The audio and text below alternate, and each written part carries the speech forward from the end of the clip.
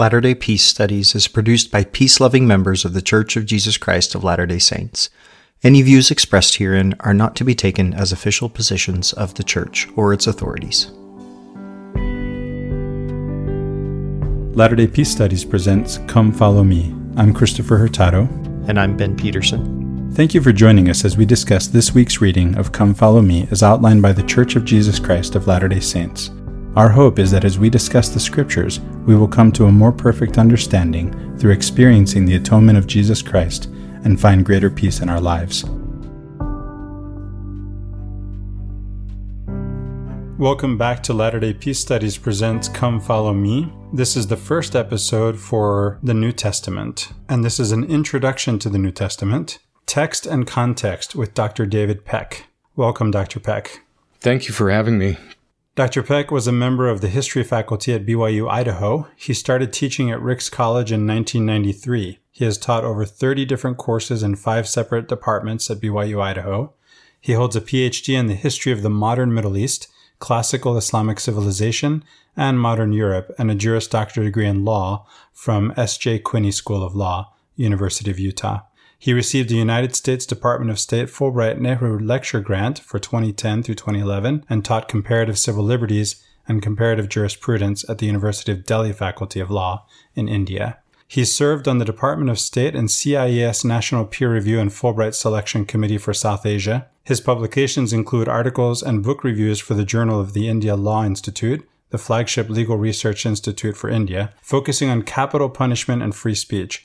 His LDS-related publications include essays on plural marriage and a forthcoming essay on comparative theology involving Mormonism and Islam, published by Oxford University Press. His current research compares LDS and Sufi conceptualizations of premortality. He's married to Rachel Peck, also a former member of the faculty of BYU, Idaho, in foreign languages. They have 5 children and 4 grandchildren. Again, welcome, David, and Ben, of course, is with me. Good to have you with me, Ben. Good to be here. Thanks. I'm ready to go. So, Christopher, we wanted to bring David in on this. I should say you had the idea of bringing David in on this, and I thought it was wonderful because David can help us bring some historical context here in particular and other types of context as well as we begin a reading of the New Testament. You know, you mentioned in the intro, Christopher, that we're going to talk about context and text, or text and context. I'm not sure which order. Probably context and then text, right? Yes. So we're talking historical context. We're talking cultural context of the time. We're talking different traditions that were going on leading into that. We're going to touch a bit on some of the dating and purposes of the texts themselves, like the different books in the New Testament, but we're mostly going to leave that to when we get to those readings themselves. We were noting, Christopher, how the Come Follow Me this time, and I guess in previous times when they did New Testament, even though it wasn't necessarily called Come Follow Me, right? It doesn't organize it by book. You know, we're not doing all of Matthew first and then all of Mark and then all of Luke and then all of John, right? We're taking Matthew 1 and Mark 1, or something like that, and going through. And that's going to present its own sort of challenges to how we go into the New Testament. But we think that as we provide this historical context, that it will help us then move into those with a lot better tools of how we approach this text and understand what we are to get from it. Yeah. Well, let's start with context, as you said, Ben, with historical context. That's why we have David here. He's the historian. Dr. Peck, thank you again for being with us. Oh, of course. Please tell us about the context of the New Testament. Well, I guess there's a couple of ways to broadly approach even the question of context for the Bible as a whole, but especially for the New Testament. As far as both the Old Testament and the New Testament, it's very important to note the ways in which the Israelites interacted with the empires around them in Egypt, in Mesopotamia, principally centered around the cities of Babylon and such. And so Nineveh. There was a very important change that takes place between the Old Testament and the New Testament. So that more familiar empire-driven, in fact, mostly ethnically centered empires that were familiar in the Old Testament are going to change dramatically in the 4th century BC. That is after the close of the Old Testament as we know it in the church, and not including the apocryphal books of the Old Testament, and the beginning of the New Testament. And that is the events associated with Alexander the Great in the 4th century. So in the year 330 BC, Alexander is going to emerge in a very big way in the area of Palestine. He's going to be conquering that area in Egypt and then moving into the Persian Empire to the east, and is essentially going to create a unified kingdom, although it was very brief, a kingdom that would stretch all the way from Central Asia into Greece and into Egypt and what we today call Libya, and bringing all of those regions under one rule. Is short-lived in the sense that he dies in the year 323 BC, and when he dies, this massive unified empire, arguably the largest empire known in the world to that date, although it only lasted a decade maybe, it was going to break up into a series of smaller kingdoms, ones that are mostly controlled by his generals, and they're going to be called the Hellenistic kingdoms. And these are going to have a profound influence on the way the New Testament emerges. Just to touch on them very briefly, these kingdoms are named after his generals, Seleucus and Ptolemy, etc. And so we're going to have Seleucid Persia, which is going to last from 323 to about 64 BC. In other words, it's going to last right to when the Romans are going to appear, and have a lot to do with the political and cultural situation in Palestine. Also, the Ptolemies are going to govern Egypt and part of what we call Libya today. And the last Ptolemaic ruler was Cleopatra. And so we're going to have the Greeks in Egypt, and that's going to have profound religious effects later in the time of Paul in the New Testament. There's a religious heritage that's going to come from both Persia and in Egypt and in Greece. The third one is the Antigonid Kingdom in Greece, Syria, and Asia Minor. So you're going to essentially have the Seleucid Persian Empire to the east and include Palestine. You're going to have the Ptolemaic Egyptian Kingdom, and then you're going to have the Antigonid Greece Kingdom, which will also be Asia Minor and Syria. Why they're called Hellenistic? Well, we often call the classical Greek culture, that of Socrates, let's say, Plato, these people, Aristotle, Hellenic. The Greeks didn't call themselves Greeks, they called themselves Hellenes. And so Hellenic civilization or culture would be associated with those particular types of people and the playwrights and the various elements of art and culture that belong to Greece and language. And this Hellenic culture is going to mix with the local cultures of Persia and of Syria and of Palestine and of Asia Minor and also of Egypt, and produce what we call Hellenism. There's a comedian once who said, if Hellenic culture is cranberry juice, then what you end up with is like grape cranberry and peach cranberry and pineapple cranberry or apple cranberry, right? And so Hellenism is best understood as this amalgam of pre-existing local cultures with Greek culture, civilization, and language. And that's going to be true in Palestine as well, leading up to the time of Christ. So understanding then that in the time of Jesus, the lingua franca of the Roman Empire in the East, in this area, it's not going to be Latin, it's going to be Greek.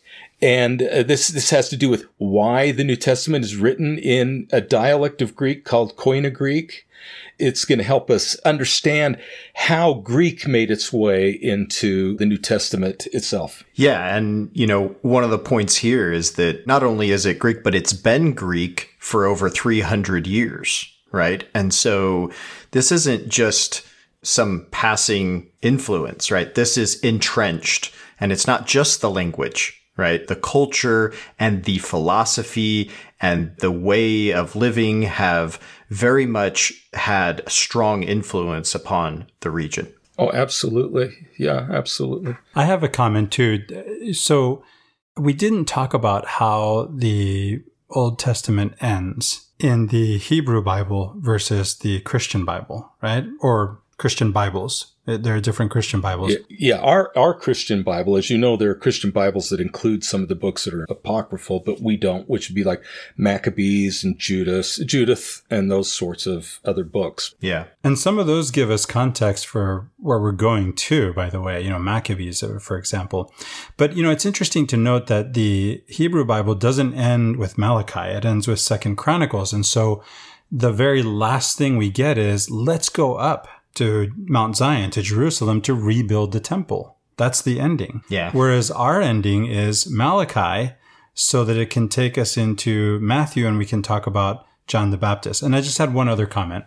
Yeah. And that is that for Cleopatra, right? Sometimes when we think about Cleopatra, we think about pyramids. It's important to remember that Cleopatra is closer to us than she was to the pyramids. To the building of the pyramids. Right, to the building of the pyramids. Absolutely. By thousands of years. Yeah, when you're talking about like the Great Pyramids at Giza, I mean, the Great Pyramid is roughly 2650 BC, so 2,650 years. It's absurdly old. BC. And Cleopatra was interested in Mark Antony, and that puts him in the time of Octavius, who became Augustus Caesar when he took the title. And so that's going to be in the 40s and 30s BC. So between 2,650 and 40 BC, you've got over 2,600 years separating Cleopatra from the first of the Great Pyramids. And if you go back to Saqqara and Djoser's Step Pyramid, add another 100 years or so to that mix. So it's a huge spread. I remember reading in Harold Bloom that if you could pick your god from this time, right? Because Caesar was considered God, you could pick Caesar,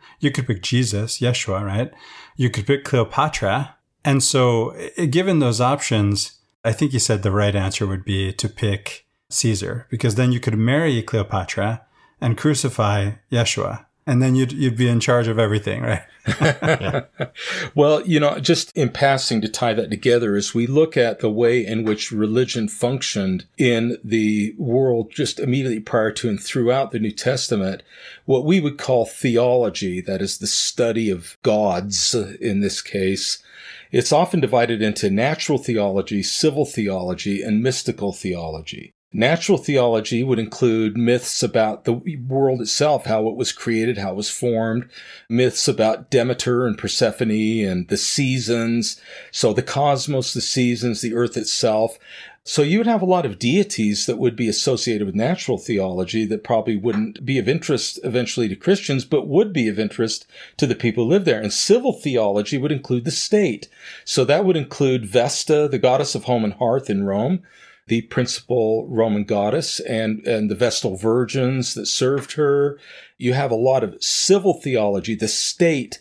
So it's easy for these people to make a god of the emperor in a certain way because it makes sense in a civil theology. Plato in his Laws talks about how law in Crete, in one of his dialogues on law in Crete, was given by Zeus. And if you go back to the Stela of Hammurabi, as we know many of those stelas today, they have kind of a fingernail at the top, and it's Hammurabi receiving the law from the sun god Shams. So the law is a divinely revealed thing. And so civil theology, very important to these people. What are the gods and goddesses that determine what is justice and equity and so on? And then mythical theology be the one we're mostly familiar with, but all of these will play out in Jesus' own day. And so zealots are often associated with civil theology, that Messiah is going to come to establish a pure civic situation. And so it's natural for them to look at people like Jesus or others in a civic sense rather than in a mythical and ritual theology. Did you mean by zealots, you don't mean the party, but rather uppercase Z or lowercase z is what I'm asking? Well, I think with uppercase Z it works too, but we are not sure as to what extent it is a religious zeal. But there are, in some of the studies of the Zealot party, of course, very strong political overtones, the religion. And we see this in our Christianity today of various people who advance Christian theories. They're talking about end times and millennial kingdoms. And of course, the politics of America especially are imbued with strong theological overtones. And so the idea of civic theology is anything but dead among us. And quite frankly, I'll often sit in a church class of some kind and we're talking about scripture and all I'm hearing is civil theology. I'm not really hearing about God and believers and faith or anything else. I'm hearing about we got to do this or our society's going to fall to pieces, or we're going to, the dead horse prophecy, Constitution hang by a thread things. And so I guess what I'm saying is we cross these boundaries freely all the time, and people who lived at the time of the New Testament did them too, but they did them in a pantheistic fashion. The gods of nature and the goddesses of nature, the gods of politics, and in the case of Vesta, the principal Roman goddess of home and hearth and of the state. At any rate, I just thought as we're going along to mention that a lot of the information for who these gods and goddesses are is going to come out of this Hellenistic framework. There's a big reworking of the gods during the Hellenistic period. And many of the heroes and heroines of Jewish culture that would be familiar in the time of Christ come from this. Hannah, the mother of the 7 children that was persecuted by the Seleucid Persians, who would not eat pork and so had to watch her 7 sons put to death in horrific ways in front of her eyes because they would not eat pork. That's part of the Hanukkah celebration. It's one of the elements. Or Judith, who cuts off the head of the king Holofernes, rather than submit to his sexual advances. And Judas Maccabeus, who leads the great revolt in the 2nd century BC. So we can see that religion and state are very closely tied together in this Hellenistic system that predates Christ. So just to kind of continue on with this, then, the Hellenistic kingdoms in Palestine are going to come under serious challenge in the 2nd century. First of all, led by priests. And the most important priest that's going to lead that is the figure of Judas Maccabeus. These are the books of Maccabees that are in the apocryphal literature of the Old Testament. And so in 167 to 160 BC, they're going to lead a series of revolts against their Seleucid rulers because the Seleucids will not let them practice their law, their religion as it should be. And that's a very important revolution there. So we're beginning to see then political Judaism reasserting itself toward the end of this Hellenistic period, Persian Hellenism in Palestine. Now, it may change politically, but it's not going to change culturally for Hellenism. So we need to talk about that. We'll set that aside for now. But that's the important revolt of the 160s. Yeah, one of the points to make there to tie in was when we covered the book of Daniel in the Old Testament, this book is one of the easiest to date of the Old Testament. And it happened right there in, the 160s BC because it goes through this history and gets to Antiochus, the Seleucid ruler that was the one persecuting and killing the Jews, and talks about him a lot, if not necessarily by name, but it's obviously him.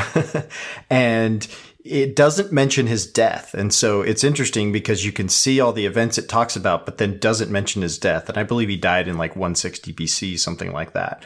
And so the book of Daniel is actually dated right during this time. And it's set in an exilic time, a Babylonian period, but the whole rhetoric of it is actually aimed at the political climate of the time. And it goes right along with the resistance that's happening, the civil disobedience to the rulers of the time within the Jewish culture and context. That's why we get, they won't bow down to the idol, and so they're thrown in the furnace, right? They won't do these things. And so those are all stories that are meant to inform the Jewish identity of the time in resistance to civil disobedience to the Greek rulers. Correct. And that is, just to continue, Christopher, and we'll come to your point in just a second, this is also the time of the formulation of the Septuagint. The Septuagint is probably the first organization of the Old Testament as we understand it in Greek, right? And so texts are being selected for inclusion. You wonder why Daniel comes in there. And Daniel's a very strange book. It doesn't mention Daniel for quite a while. Shadrach, Meshach, Abednego. And the principal book of this genre for me is Esther, because Esther doesn't even mention God at all. You see, it's all civil theology. It doesn't talk about the God we worship or bowing down to foreign idols. It's simply Esther as the national heroine, but of a civil theology that they should be allowed to worship free of persecution and so on. And so for me, this Maccabean revolt and rejection of Persian Hellenistic rule, it goes hand in hand with the formation of the Old Testament itself. And it's going to be quite a while before we get to the Tanakh and the Masoretic texts, the Hebrew versions of them. These are the Greek versions. And so the mythical theology, meaning the Old Testament text, and the civil theology go hand in glove in this 2nd century period.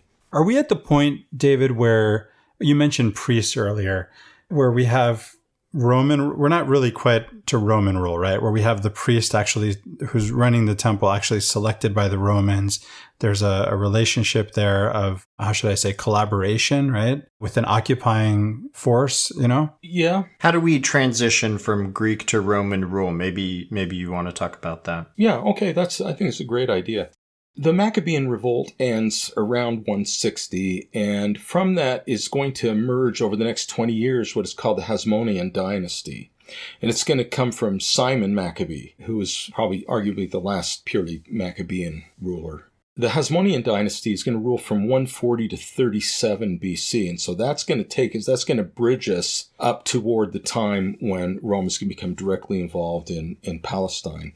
And so we need to spend just a moment with this Hasmonean dynasty. When you say bridge, it made me think again. I talked about where we ended the Old Testament, both in the Hebrew and Christian Bibles. We mentioned also the Apocrypha, which aren't included in our Christian Bible.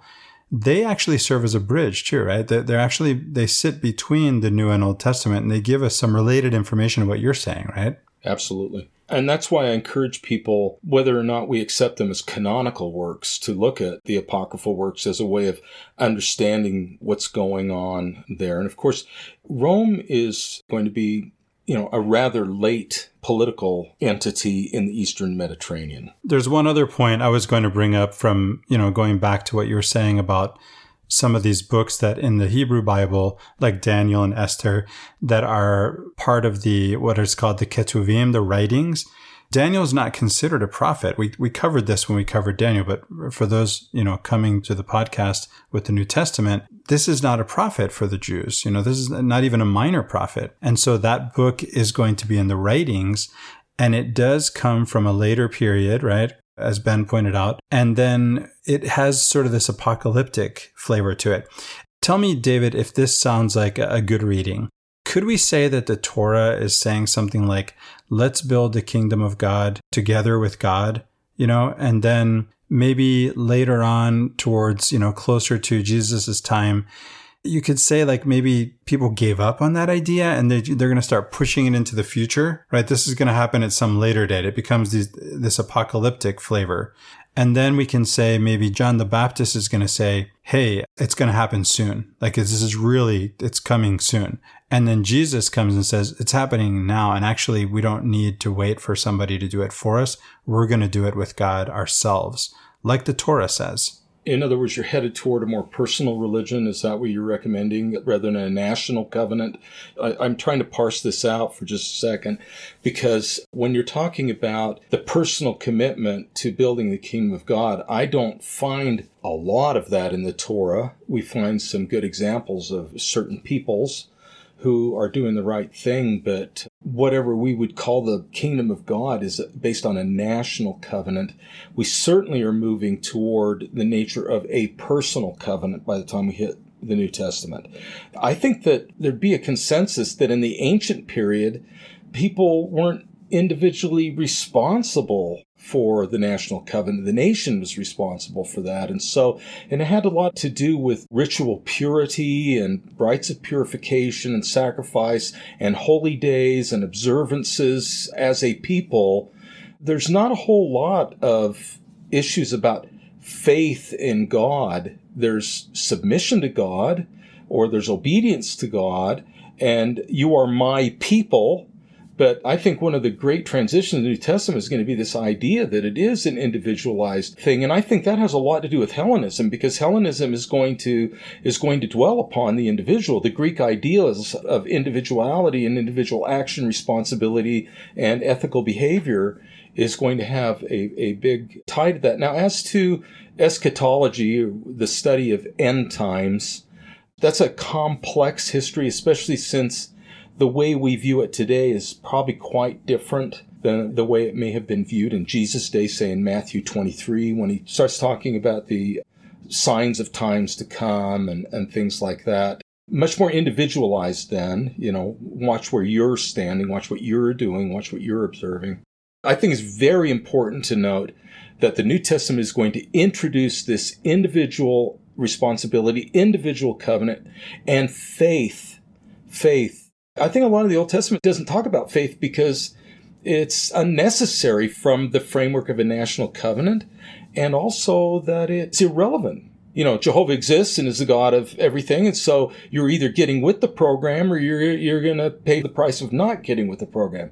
Whereas in the New Testament, it's going to be this individualistic relationship, which will lead to mysticism and individual connection, spirituality. We don't really get a lot of spirituality in the Old Testament. It's ritual observance and purity. But it's not like, how someone prays and receives illumination and these types of things. So I think it's very important to note that. Yeah, and that even shows up in Jewish, rabbinical Judaism too, that you get a mystical tradition there too. So that's, again, as you've mentioned, Hellenistic influence makes a big difference there. And that, of course, has everything to do with the individualism, right? And that's true, of course, but I meant to suggest that if we look at the Torah, we are participating in doing this now. In fact, God is already always doing these things, as Ben and I said when we went through the Old Testament.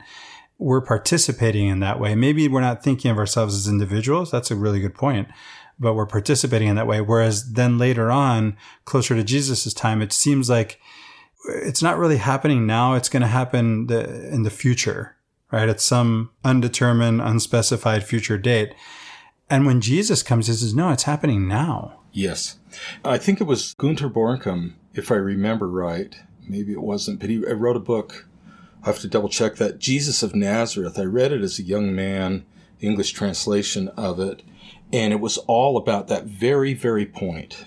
When Jesus says the kingdom of God is upon you, it's talking about an immediacy and an imminence, that it's right here, right now. It's not some distant place, some distant event. And that is, of course, highly susceptible to individual spirituality and individual mystical interpretation. That, you want to know where God is? Right here. And then when Jesus says the kingdom of God is within you, which many Protestant thinkers have tried to distance themselves from because it's an exceptionally mystical statement of it. You want to know where God is? God's in you, in your soul. You want to know where to find God? Well, you're already there. Wherever you go, God is within you, inside you. And so it's not only individual, but it's like immediate and present. And that suggests to some people that you don't need a church. That's how dangerous that idea could be, because they go, what do you need a priest? You don't need an intermediary. Right? You don't need anybody to stand between you and the divine. You're already there. You just don't know it. You don't know how to connect it. You don't know how to understand it. You don't know how to enact it. And so Jesus poses a very radical departure in that sense from the Old Testament. And that's why in Matthew 5, he'll say, you've heard it said by them of old, don't kill, but I say unto you, don't get angry. Or don't commit adultery, and I say don't lust. What he's saying is the problem is inside you. It's your anger is the problem. It's not don't kill, it's don't be angry. Then, of course, you won't kill and do a whole bunch of other things. So he is bringing this highly individualized statement, and he calls it fulfilling the law. So he's acknowledging the law has always been there in an ethical and behavioral sense. But he's now saying, not only you individually responsible, it's not national purity, it's inner purity.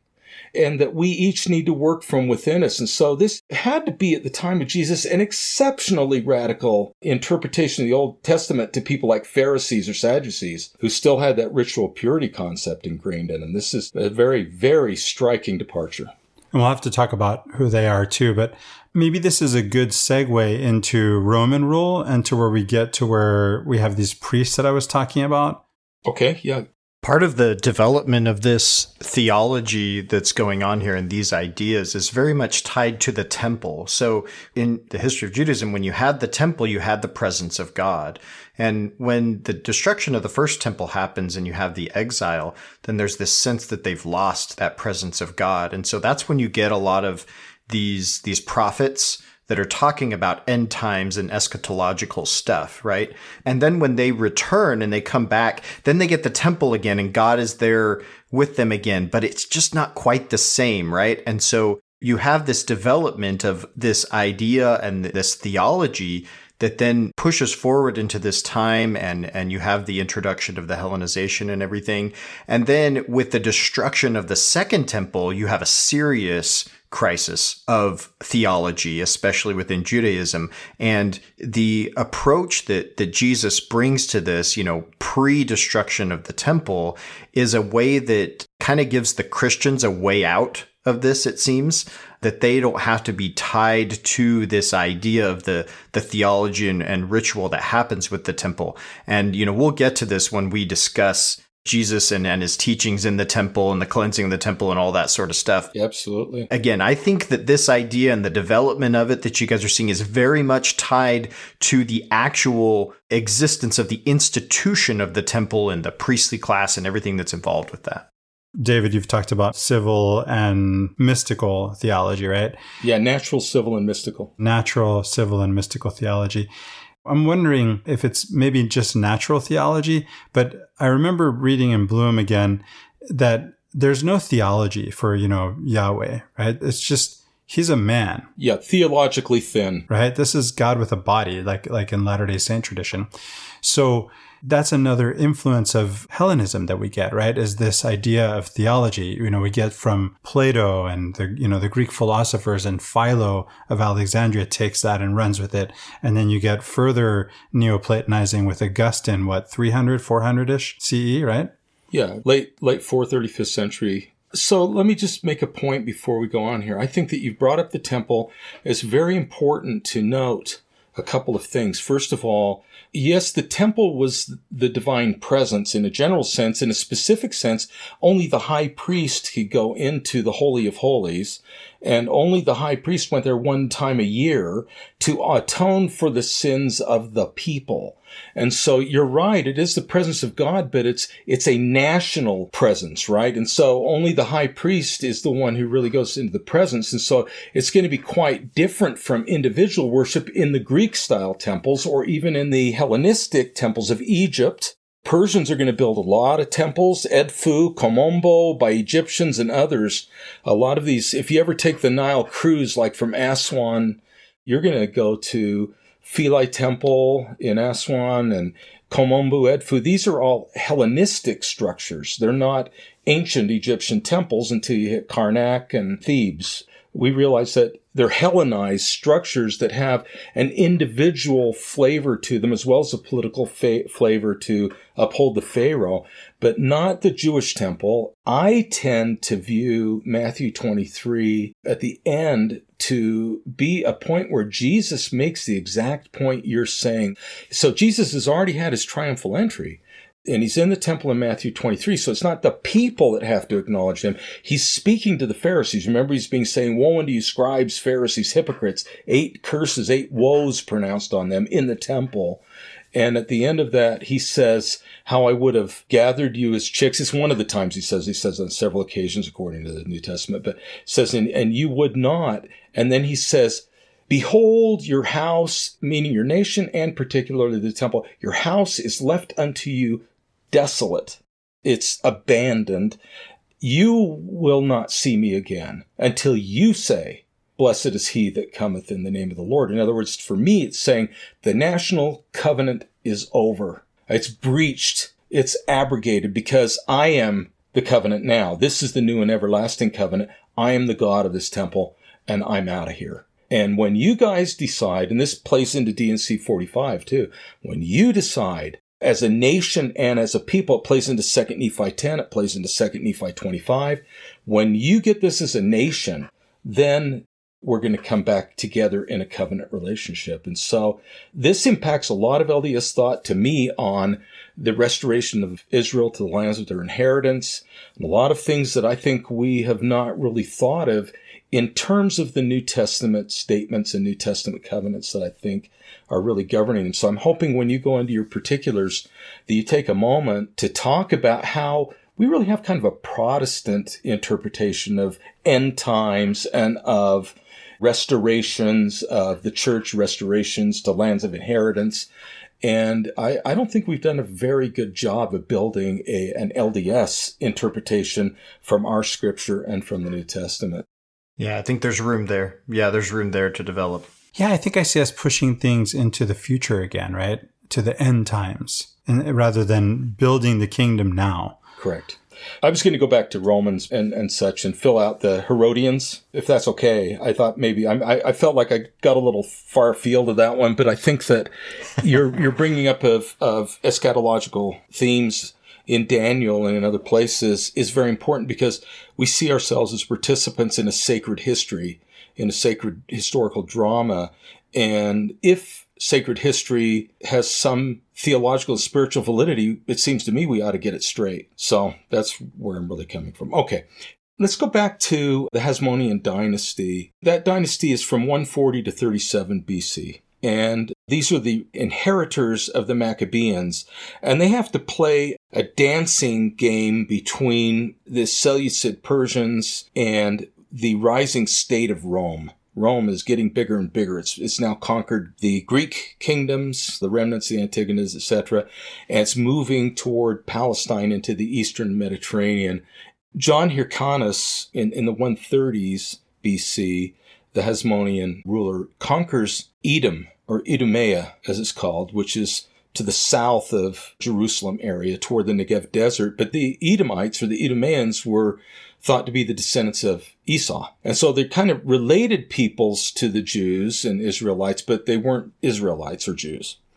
When they're conquered, Hyrcanus and others in the Hasmonean dynasty force Judaism on them. They force them to convert to Jewish ritual. In other words, sort of bringing them into the national covenant of the Israelites, even though they're not Israelite, but bringing them in by adoption because they're cousins, right? They're close cousins. They're the descendants of Esau, the brother of Jacob. And so when he does this, this is going to lead eventually to the Herodians, because Herod, who takes over somewhere in the 30s BC, as early as 37 BC, probably 34, and rules to either 4 BC or 1 BC, according to different interpretations, right up to the point of Christ. Herod the Great is an Idumean.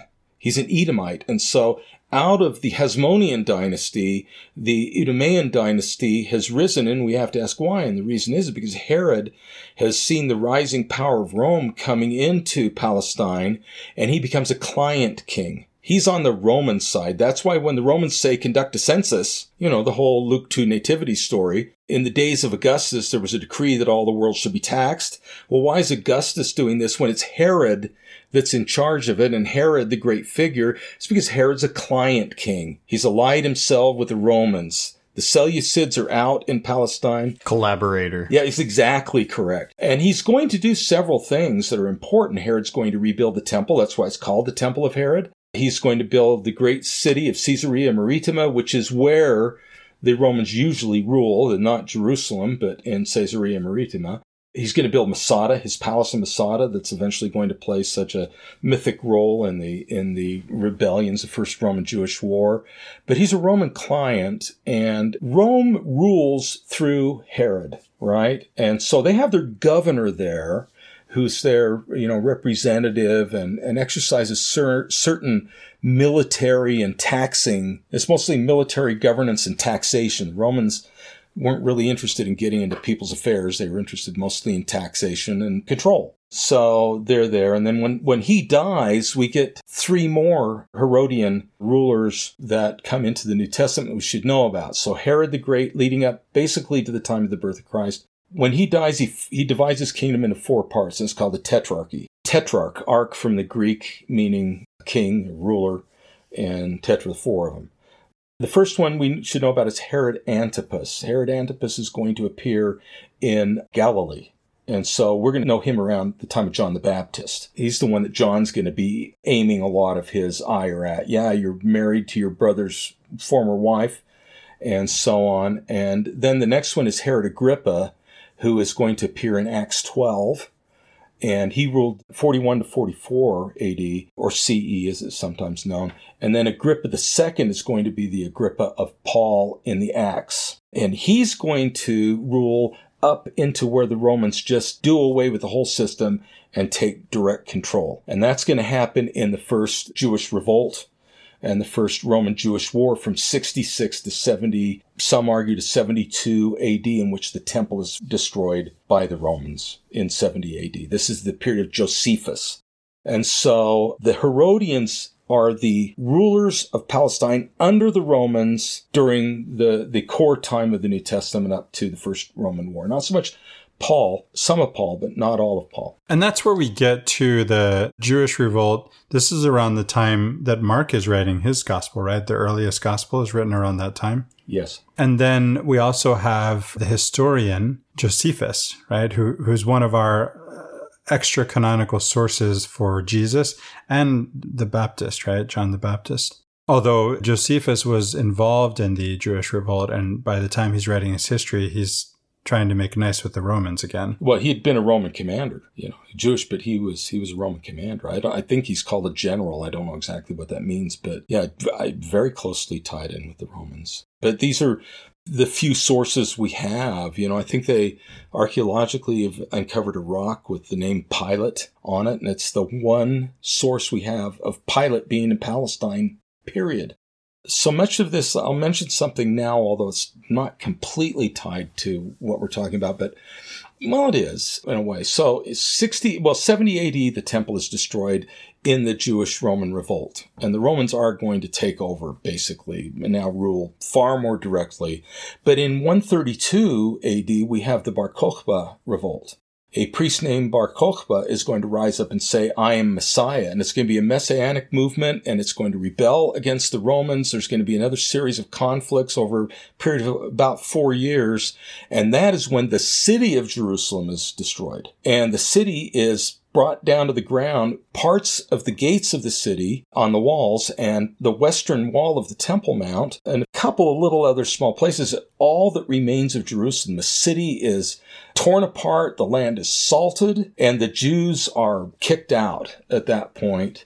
We need to realize that much of the writings of the New Testament are also going to be in between these revolts. And the question of civil theology is going to be prominent, where Paul's going to say, obey your magistrates, right? You got to say that, because if you don't, the Romans are going to say, oh, the Christians have joined these troublemakers. And so you're going to see kind of a civil theology poking its way into many of the writings in the New Testament, because the Jerusalem we know today is rebuilt. And sometimes when I've taken tours to Israel or Jordan and people say, I want to walk where Jesus walked, if they really ask me, can you point where, is this a place where Jesus walked? And I said, well, since you've asked, no, because this didn't exist in Jesus' day. You're hard-pressed to find anything in Jerusalem. Maybe in Galilee you can walk where Jesus walked.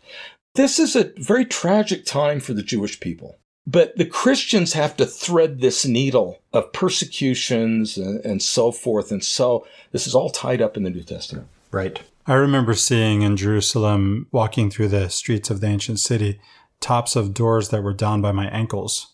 Yeah. It's like all ancient cities. They get torn up and rebuilt and piled on top of each other. So now to Rome, and we can maybe finish up with Rome and a couple things. Rome, about 63 BC, they make their formal move into the region. The Seleucid Persians are sufficiently weak, and the Romans are making their moves there and beginning to claim what we think of as sort of the Western Middle East. The Roman emperors that you're going to deal with in one way or another in the New Testament are, of course, going to be Augustus. But Augustus is only going to rule until about 12 AD. But from 27 BCE, he's the first full-on Roman emperor. I mean, Caesar, of course, was crowned, but that state never is fully realized. Augustus realizes that. In 27, he's made emperor, and so on. And then you get Tiberius from 12 to 37, Caligula briefly, 37 to 41 AD, Claudius, an important figure, from 41 to 54, and finally Nero, who is the emperor leading up to that great Jewish war. And Nero, from 54 to 68, he leads into that Jewish war, and it's under Nero that Peter and Paul are killed in Rome, right? Peter's crucified upside down, and Paul is beheaded. And so we kind of come to a close of an apostolic period under Nero, who is a very important imperial actor in Christian history. When you mentioned Nero, it reminded me of Seneca, who was, Nero's tutor, the Stoic philosopher. He was born around the same time as Jesus, which would have been not year 1 or 0, right? But somewhere between 6 and 4 BCE. Yeah, there's no year without time. But not even 1, right? Somewhere between 6 and 4 BCE when we adjust the calendar. We've had changes to our calendar.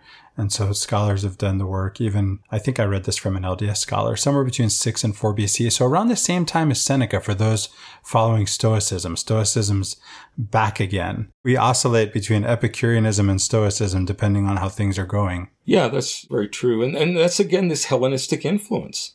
To tie these things together, we need to mention the Decapolis cities. The Decapolis cities were originally called the Decapolis, the 10 cities, although the number 10 isn't necessarily fixed, were the cities sort of to the north and east of Jerusalem that were Hellenistic cities. If you go to them, they're going to look like Hellenistic cities. They're going to have a plaza called the Cardo, which means the heart. They're going to have a main street that leads down from that. And they're going to have a main crossroads where the market is called the Capitolium. You're going to see all of this. And some of them were very close to New Testament sites. For example, Sephora is maybe 4 or 5 miles away from Nazareth. Sephora was a Greek city, a Hellenistic city, very close to where Jesus grew up. And there are people who believe that there are New Testament influences on how Jesus spoke in certain places in Galilee. You have Beit Shan in that area near the Sea of Galilee. And of course, just on the other side in modern Jordan, you have Jerash and Philadelphia, which is north of modern Amman. Jerash is maybe the best preserved of the Decapolis, right? I've been there, and did you go there, Ben? Ben and I studied in Amman, ancient Philadelphia, right? Amazing ruins, yeah. Yep, I agree with you completely that, the ideal, you've got the Cardo Street, you've got the Capitolium, the Nymphaeum fountains. It's like a classical Hellenistic city with lots of public areas where debate could occur, where sermons could be delivered, and civic religion. We see Paul when he preaches on Mars Hill is in an area where there can be an audience gathered already. And a lot of these cities were places where Christianity could take hold outside of traditional Jewish frameworks in a different framework. Yeah. There's one other place, biblical place in, modern Jordan. But first, Amman, is that one of those 10 cities? No, Philadelphia wasn't. Amman grew around Philadelphia. It's Ptolemaic, right? Yes. Philadelphia is basically North Amman. It's right there. Right. So I remember the Greco-Roman ruins in downtown Amman, right? Oh, yeah. Yeah. Oh, yeah. And then there's Qais, which is the ancient Gadara. Yes. Which is part of a New Testament story, too. Figures into Luke prominently. That's where the swine with the spirits of the devils go over the cliff. And one of my favorite stories in Gadara is the boy who's possessed of devils. He's mad, who lives among the tombs. It's a very powerful story there. And Jesus, if you look at that story, just to show again how these Hellenistic cities were known by Jesus, and he interacted with them, it seems, because he casts the devil out of the man or the boy who lived among the tombs, and this fellow wants to follow him, and he says, no. I think it's Luke 8, might be 10.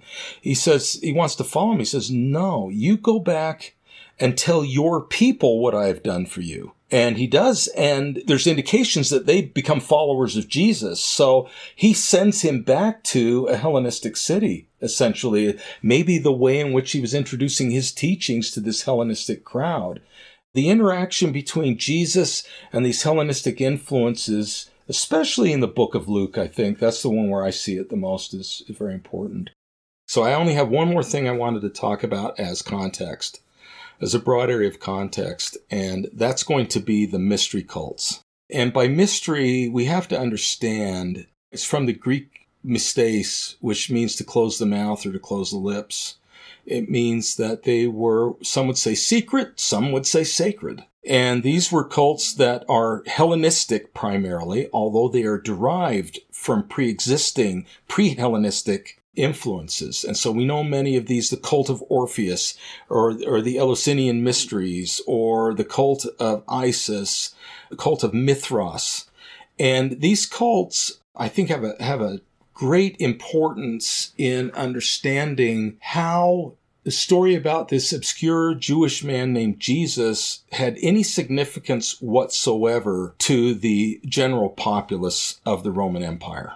You have to ask yourself why Christianity would spread so well to the Greek-speaking peoples of the Eastern Roman Empire, and then later to the Western Roman Empire and North Africa as well. A lot of this might be understood by the mystery cults. So the Hellenistic world was the world's first, Western world's at least, first truly urban civilization. It wasn't to say they didn't have cities before, but the mass of people never really had much to do with cities except in some tangential way. That the great amount of the populace didn't live in cities, and so there's a huge socioeconomic transition when Rome and the Hellenistic cities begin to make their appearance. And these places become crowded. They have severe problems of sanitation, and you work as a day laborer. You don't know if you're going to have a job to one day to the next day. And life is very, when you lived on a farm, I mean, you're subject to the fluctuations of weather and these sorts of things. And so you have your natural theology to help you connect with the gods that control, rain and land and fertility, etc. But when you get into these cities, you're cut off from all of that. And there's a high degree of powerlessness. And so one of the things you want to do is start networking and connecting and finding what they would call fraternal organizations that would bring you together in some level of security, etc. And these had civil theological and mystical theological components to them that were very strong.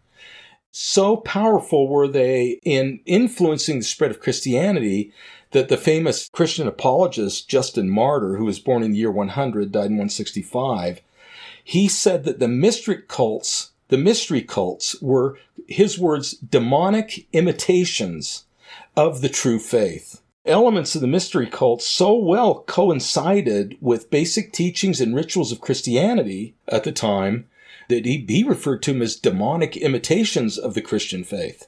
There's a couple of them that we need to talk about in particular that would have lent themselves to Christianity. One is the cult of Isis, and the other is the cult of Orpheus. David, I think this is already implied, but this is anachronistic to say, right? To say that those mystery cults, don't they predate Christianity? Yeah. I mean, Justin Martyr is anachronistic. And it may be, I don't know if we have enough time to really get into the ways in which Christians intentionally withheld their teachings from non-Christians, from unbaptized Christians, in order to prevent them from claiming that Christianity was just another mystery cult. And that's around the time of Justin Martyr. There used to be the saying, you may have heard it, where at a certain point in Christian ritual, one of the officials would say, the doors.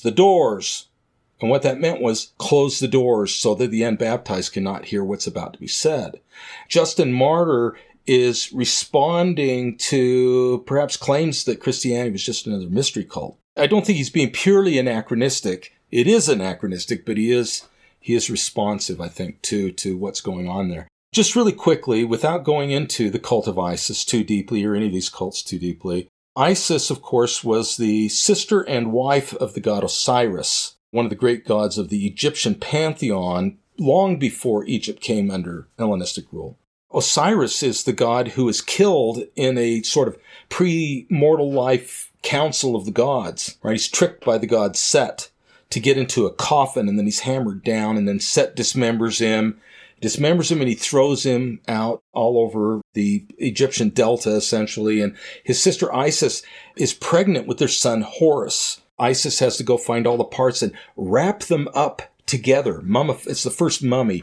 Create this mummy, bring them all together, and then she sings a revivifying song, and Osiris is resurrected. Osiris comes back to life.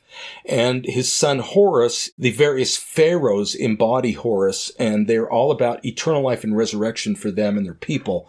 And so the story of Isis and Osiris and Horus, the Delta myth cycle, they call it, is very important to this notion of afterlife, pre-life, afterlife, and eternal life resurrection. In fact, if you see the Isis and Horus, her son, statues, she's often seated in a throne with a crown on, and Horus is in her lap. And if you look at early Christian iconography, you're looking at Isis and Horus artistically. And so as you can see that there's a natural affinity to the cult of Isis, but what does it involve? Life, death, restoration to life, salvation, eternal life, all tied up in the all core Christian messages that could be spoken of by missionaries, apostles, Paul, and others. And so when you read about Paul, often what you'll find is early on in his epistles will say, I, Paul, an apostle of the Lord Jesus Christ, resurrected from the dead. I mean, Paul, in many of his epistles, hits the resurrection right off the bat. Because he knows that he's saying, yeah, there are these gods or goddesses that may have done this. I'm talking about the man who is God who really did it. This is the real deal. This isn't a myth. Yeah, I get that. And, I wonder, David, how would you say to this? I don't know that these ideas that are in the mysteries and are in Christianity are in Judaism before Jesus, before this time. Oh, I would agree with that. Yeah, although some of them are. Okay, so I think that's interesting. But the Sadducees, if we were to talk really quickly about Jewish sects, the Sadducees don't believe in resurrection, but they don't believe in eternal life either, and they're in charge of the temple. And the high priest is taken from the Sadducees. Annas and Caiaphas were Sadducees. But chosen by the Romans, right? As high priests, they were kind of approved by the Romans, but it meant choosing them. And so, yeah, that's because Sadducees could enforce the law. Many laws except for death, right? And that's why they had to go to Pilate with Jesus, because they wanted to put him to death. And so as you look at this, you will see there were Jewish sects that flat out denied those things, denied a resurrection, denied eternal life. And it's unclear exactly how much even the Pharisees really believed in it. The Essenes would have been much more in line with that. We see there's various Jewish groups that would or would not accept kind of the core teachings of Christianity. Just kind of finishing with the mystical cults, there were rituals of initiation. Baptism is sacred bathing. Ritual bathing, sacred bathing was big in both Orpheus and in Isis. And in some of them, you were anointed with oil. So you went through a ritual bath, you were anointed with oil, and you were robed, or there would be robes vicariously, so to speak, on one of the priests.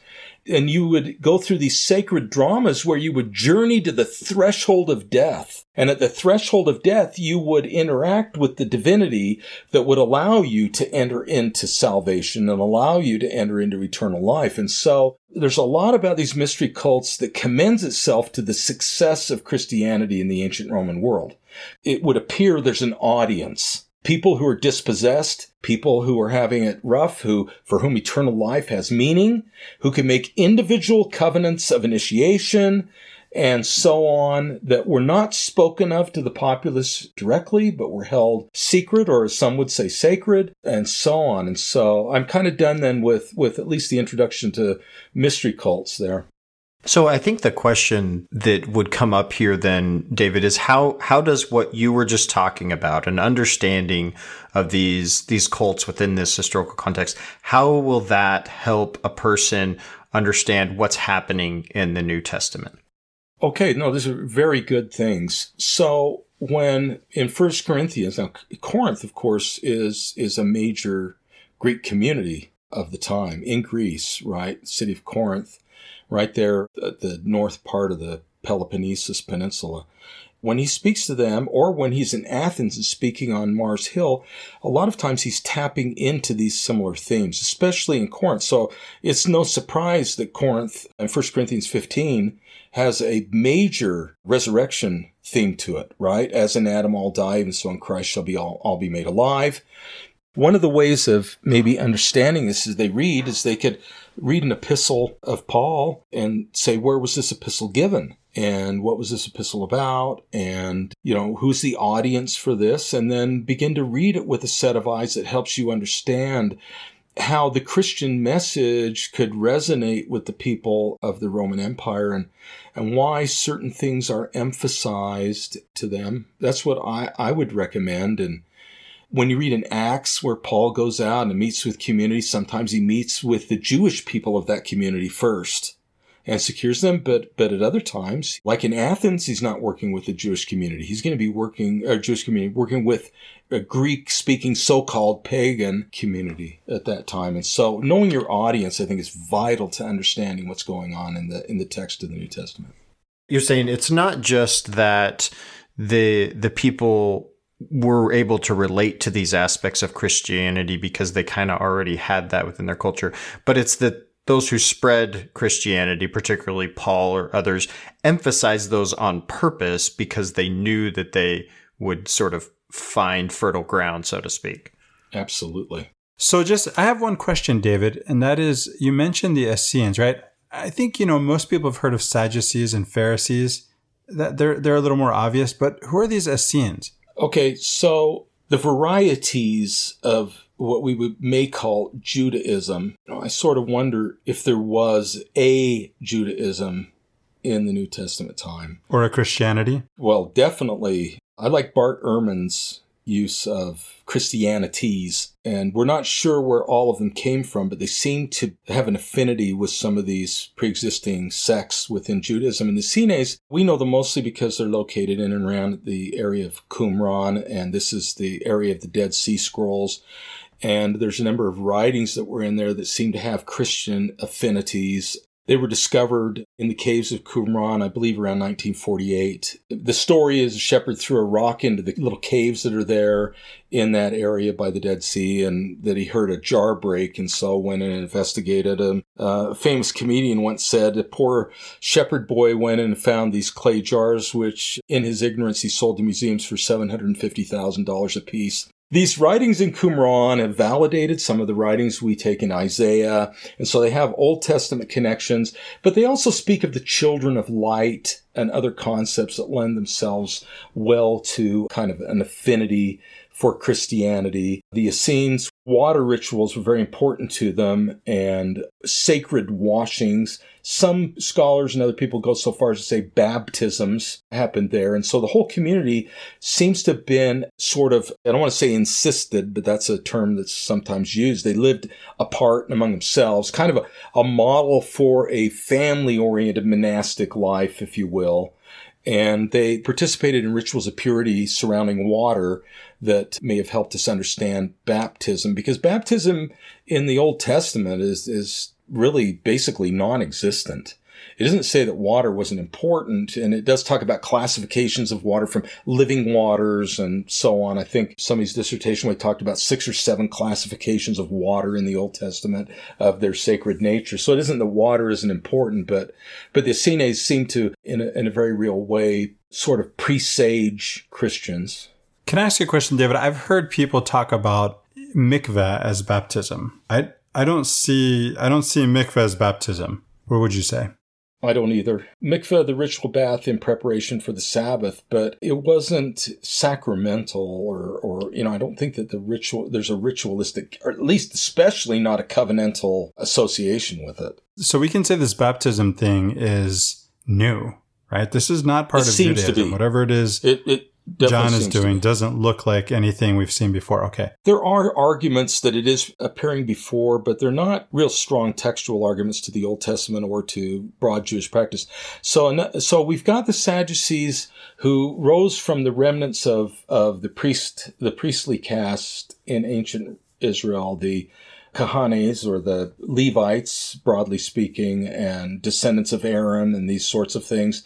Whether or not that's what was actually going on is highly debatable. However, the Sadducees are in charge of essentially the temple. So when the money changers get kicked out and all that Jesus is confronting the Sadducees very squarely in that event. The Pharisees are the rabbinical synagogue, Talmud, the rabbinical law-oriented sect. We see them in the New Testament. For example, if you go to John 9, the man who's born blind that Jesus heals, he has to go before the Pharisees, and they say, well, who did this to you? And he doesn't want to talk about it. Maybe his parents. Is it true that your son was really born blind? It's the way in which you attack Jesus. You just say, oh, everybody says this guy was born blind, but he really wasn't. It's almost like politicians today. They'll say that kind of stuff like, oh, that wasn't really the case. But at any rate, the parents appear there and he goes of age. Why don't you ask him? And the Pharisees at that point threaten to kick him out of the synagogue if they won't disclose Jesus and that the kid wasn't really blind. They want him to discredit the miracle. And if you don't, we're going to excommunicate you. You also find in John 11 and 12, the Lazarus story, there's strong hints that the Pharisees, the Sanhedrin, the Pharisees in particular, wanted to go find Lazarus and kill him so they can say, oh, you brought Lazarus back to life. Well, where is he? Huh? And so there's this very direct sort of confrontation with the core message of Jesus' miracles and the desire to discredit them on the part of the Pharisees. And so the Pharisees control the synagogues, the rabbinical system, which essentially comes out of the Babylonian captivity. Without the temple in Babylon, you still want to maintain your identity and your religion, but you don't have a temple for priests to use anymore to do sacrifices and the ritual holidays that go along with temple worship. So they come up with this system of wise men, teachers, rabbis, and that persists. And just last note on that, in a very real way, and I don't mean this disparagingly, although some might think that's what this means, but in a very real way, Pharisaical Judaism is the Judaism of today. It's the one that survives the Jewish-Roman wars and the catastrophes of the destruction of Jerusalem. And that's why the synagogue, the rabbi, the Talmud, all of this is the tradition, what we would call Judaism today. But in Christ's time, it wasn't. It was many, many flavors of Judaism. Yeah, it's the theological predecessor of maybe modern Orthodox Judaism, you might say. Yeah, that's probably the best way to put it. One of my understandings, David, is that there's actually varying schools of thought within the Pharisees as well. And so you get some who may have had more of an affinity for Jesus and his teachings. We get hints of like Nicodemus, we get Joseph of Arimathea, who are both Pharisees, but they have some sort of an affinity for Jesus, even though they aren't necessarily always ready to come out openly and say it. And so there is something to the Pharisaical tradition that isn't all anathema to what Jesus' Correct. Teachings are. I'm glad you bring it up because I'm speaking very broadly and we do need to make these exceptions. And very importantly in the idea of that exception would be that Jesus was recognized by them as a master and they asked him some very poignant questions. One of them, of course, about baptism with Nicodemus. So I think we have to be very careful in broadly condemning the Pharisees. I think that the telling New Testament scripture for me, this is now in John 12 where they're going to plan the trial of Jesus. And I believe it's Caiaphas, and this is paraphrasis, so you want to go back up. But he basically said, what are we going to do with this man? Speaking of Jesus, what are we going to do about him? For he taketh away our nation and our place. And so the way I differentiate them is that the Nicodemuses and the Joseph of Arimathea and many others who may not make it into the text, that their Pharisaism was a source of spiritual orientation for them. But for the ones that we see Jesus interacting with who are trying to discredit him, theirs is power. They want to control the Jewish nation. He taketh away our place, meaning the representative of the Romans. They're worried that he's going to become the king of the Jews, literally. He taketh away our place and our nation. And this happens to all of us as people. We have to decide if our religion is a source of power to remake the world in our own eyes and to empower ourselves. And I would argue there are many Christians today for whom their Christianity is power. I'm sorry to say this, but I think sometimes in the church we find people for whom it's more about the politics and it's more about making other people behave the way they want them to behave. It's a power relationship than it is a spiritual relationship. So I think that was no different in Jesus' time. The ones who it's a true faith for them, a true commitment, and the other ones for whom it's a venue to power and influence. Within a historical context, talking about the historical occurrence of messiahs at the time was a regular thing, right? There's these guys that, every few years or maybe even more than that, there's messiahs all over the place all the time. And so we could talk about that a little bit and how that fits with zealotry. Would you speak to that, David, before we move on to, to the text, one more context point? So let's just do zealots, or the Hebrew term, or kanaim, the zealots. And it meant those who were zealous on behalf of God, but it's often understood to be a political movement, sometimes called a political party, if you will, not a party in a modern sense, but a political movement that was looking at the concept of Messiah and religion in a nationalistic sense, right? That it would unify the Jewish people against the Romans, and that Messiah would be one to deliver the Jewish people from subjugation to the Romans and to foreign rule. And there's some of them mentioned. Matthew 10 and I think the 3rd chapter of Mark both mention Simon the Zealot. There are interpretations within some Christian communities that Judas was a zealot and that his attempt to get Christ arrested was to bring Christ in direct conflict with the Sanhedrin and direct conflict with the Romans so that Christ's hand would be forced, that he would have to act politically in order to save himself from the catastrophe. And so there are those interpretations that the zealots are participants in the scriptures. And so Josephus talked about the 4 Judaisms or 4 sects of Judaism. We've covered many, but the zealots are one of them. We're going to read about them in the text. I would suggest to readers of the New Testament, if they familiarize themselves with this, it can help them understand the text. And let me give you an example of what I think is a classical misread of the text, because we don't follow these things in our reading. We don't often really pay attention to who Jesus is talking to when he says things. And so if you go to John 5, right? Is it John 5:29? Search the scriptures, for in them you think you find eternal life, and they are they which testify of me. And we'll all say that's an instruction to the believers, but that's not his audience. His audience, if I remember correctly, are Pharisees. And so search the scriptures because you think you got eternal life is where he's saying you better go back and look at them again because they're about me. You think they're about you. They're not about you. They're about me. It's a condemnation of a bad reading of the scriptures. I'm paraphrasing again, but in the next verse he says, but you will not come to me that I might heal you. And so our tendency when we read to pick this verse out, scripture mastery verses, there's no problem. There's nothing wrong with that for 9th grade seminary students. But my goodness, as someone who claims to be an adult and mature disciple of Jesus Christ, our read deserves to be a lot deeper than that. It seems like somehow there's a maturity that's difficult to move beyond. Sometimes in our manuals, we do this again and again. So we'll read Amos, and it's all about, I reveal my secrets to the prophets. And as they say, Casablanca, the usual suspects, right? And you bring them up. But in Amos, there's this condemnation of people. He says, you'll sell the poor for a pair of shoes. And there's this social justice that is the most striking social justice I've read in all of the Old Testament. And it doesn't even come up. And I'm going, we're not reading. And so we need to know who he's talking to and what they represent. Otherwise, we generalize it and it becomes anything we want. So we're not really following the instructions of a master, we claim. We're making a God in our own likeness and image. We're making a Jesus that comports with our politics, our culture. And so there's a real danger. So in this introduction of context in the New Testament, not that you have to believe what I say, but we need to really understand this to understand the New Testament as a text and to understand what its power might be in our own life and our own spirituality. As a philosophy professor, I've said many times in the front of the room, everything that is said in a context.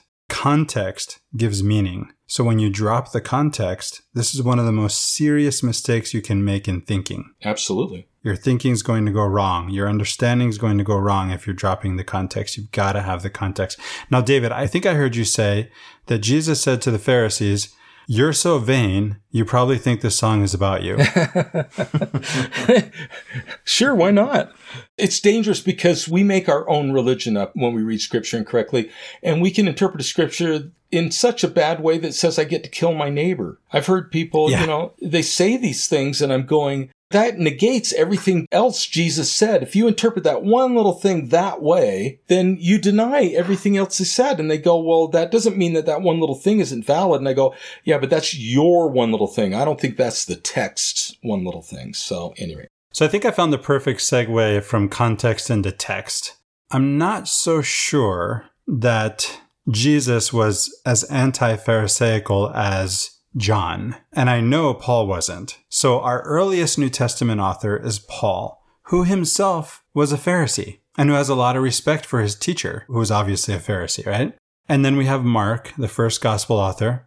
Let's talk about sort of how these books come about, the different books of the Bible, in what context they're written, in what context they're set, because the setting is different from when they're written, and then how they progress and how they're influenced by other. And so I'm going to say a couple things to tee you up on this, David. Sure.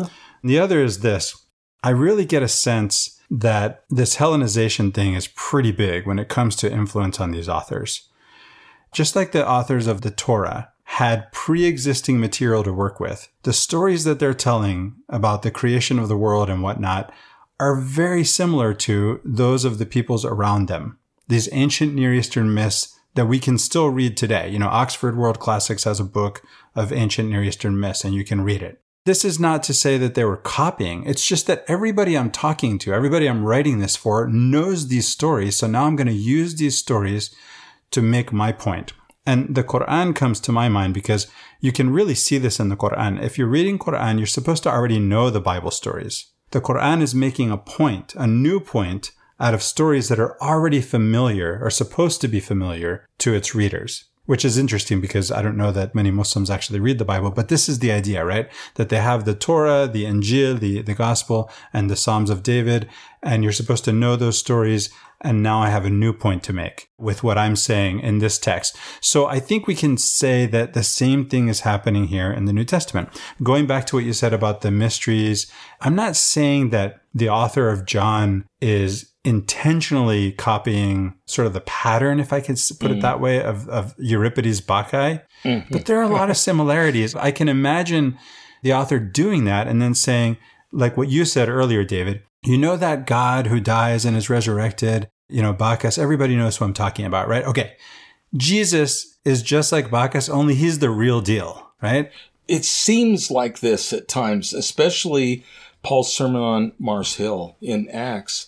But if I could comment on what you said earlier, which is, I think there is a whole entire corpus or body of available writings that was known in the ancient Near East leading in the New Testament and after the New Testament that we don't know about at all. That I think appears in books like the Quran and in the various Enochs of ancient times and other accounts. Let me start with this by saying we have this very narrow view, for example, of priesthood. Well, it was Abraham to Isaac to Jacob, and so on down through. It's like this really select narrow chain. But then, when you looked at someone like Abraham, who was Melchizedek? Where did Melchizedek get the priesthood from? And where did, who is he? He's not in a typical lineage. And then the big kicker for me is Moses going to Jethro out in the land of the Midianites in the eastern borders of Egypt and coming across this fellow named Jethro in the Quran, Shu'aib. Where on earth did he get the Melchizedek priesthood from? He's a descendant, it seems, of Keturah, the third wife of Abraham that nobody ever reads about, right? And so I think that the priesthood is broader than we think it is, and that we've narrowed it. And I think the corpus of writings available is broader. Another example of that would be things like the infancy Gospels of Thomas, that were available in the early Christian times. And, you have the hypothetical Q gospel. Right. But in the Quran, you don't have a nativity, but you do have a birth of Jesus in Surat Maryam and other places as well. And that is where she's traveling alone, pregnant, and God causes a stream to appear to give her water in the middle of nowhere, and a date tree, and she can shake the dates and have food for her and Jesus. And there's no Joseph anywhere at all in that. And They actually found in the 1990s, while they were building a highway in Israel near the Mar Elias Monastery between Jerusalem and Bethlehem, they uncovered a whole church that had been destroyed after the Council of Ephesus in 431. This church was destroyed, and the church is the Ecclesia Kathismatis, which means the church of the seat of Mary. It's octagonal. It has a palm tree mosaic in it with all these figs on it. It's the story of Mary without Joseph.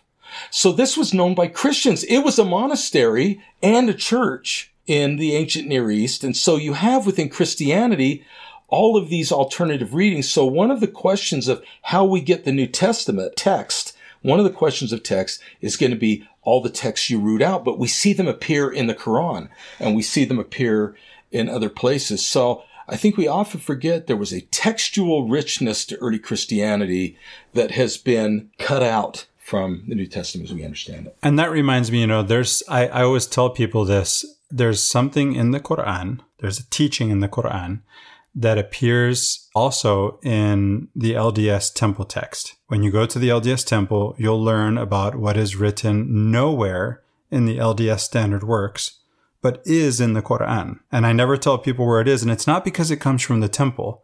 It's because I want you to read the Quran. So I'm not going to tell you what it is. No, I know what you're talking about too, but at any rate, it raises this very question you're talking about is how did the New Testament even come to be as we know it? And is there no value to these alternative texts? Or of course there is. Well, and that's the question. This has come up multiple times when we're doing Old Testament as well, right? Is all these pseudepigraphal or apocryphal or just non-canonical texts, and why do we have the ones that we have in the canon, and what are we to do with these ones that are outside of it? And there's so many, it's hard to even decide on which ones you would go after personally. But, scholars have also given us an idea of which ones might have a little more validity to them or a little more value to them. So there's a place to start with that.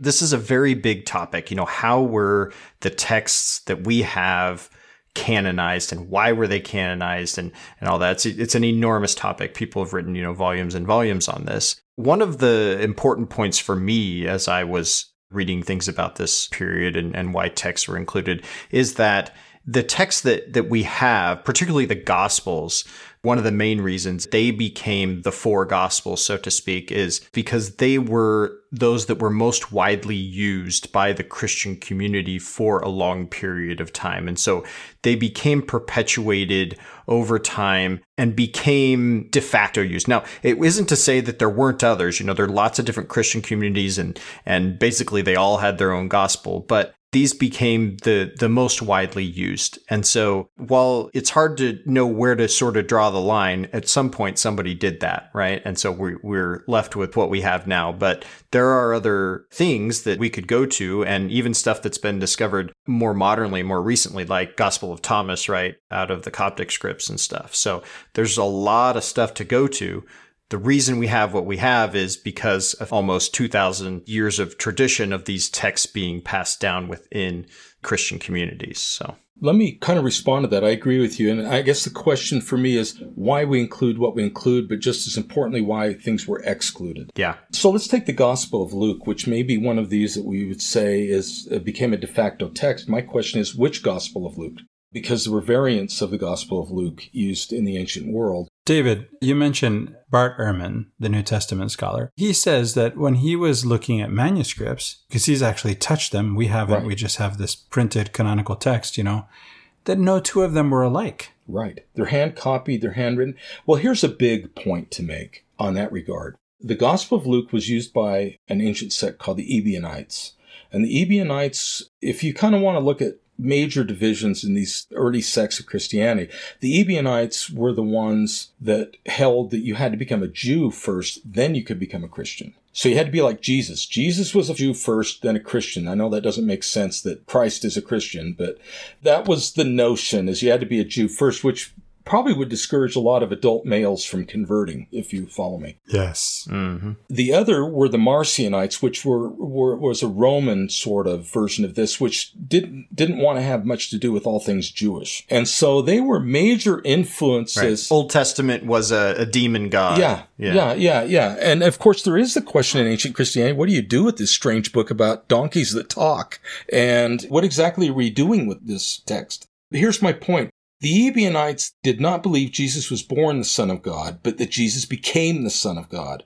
And the event that triggered it was the baptism of Jesus, in which Psalms is quoted in Luke, saying, at the baptism, thou art my son, this day have I begotten thee. And so they would say he wasn't born the only begotten. And so the version of Luke used by the Ebionites didn't have the first 2 chapters in it. The nativity story that we cite, and it came to pass in those days, in the days of Caesar Augustus, the decree went forth, all the world, that doesn't even exist in the Ebionite version of it. And so you have to ask yourself, why was that included? Well, that's because some people, I think, made the determination that the doctrine was going to be that Jesus Christ was the Son of God, the only begotten in the flesh, and was the incarnation of God in the flesh, and that was going to be the story that was told. Now, we don't know that there was a deliberate determination, but that's the one that was accepted, and I'm fine with it personally, and I love Christmas, so I'm good with the whole thing. And we read Luke 2 in my family at Christmas Eve. We do too. So there's a real question of, even among the Lukes that were available, which one you choose. And then, of course, if I were to say excluded text, just on the question of text, I think the comment I would make is, it seems that whoever's doing the choosing really didn't want to have anything to do with mystics or mysticism, and they really didn't want to have anything to do with women. I hate to say that, but I'm just saying. Yes. Mary Magdalene's text is, conversations of Mary Magdalene are not included. They're very powerful. And maybe I'm making disparaging remarks. I admire people like Athanasius that chose canon lists. I do.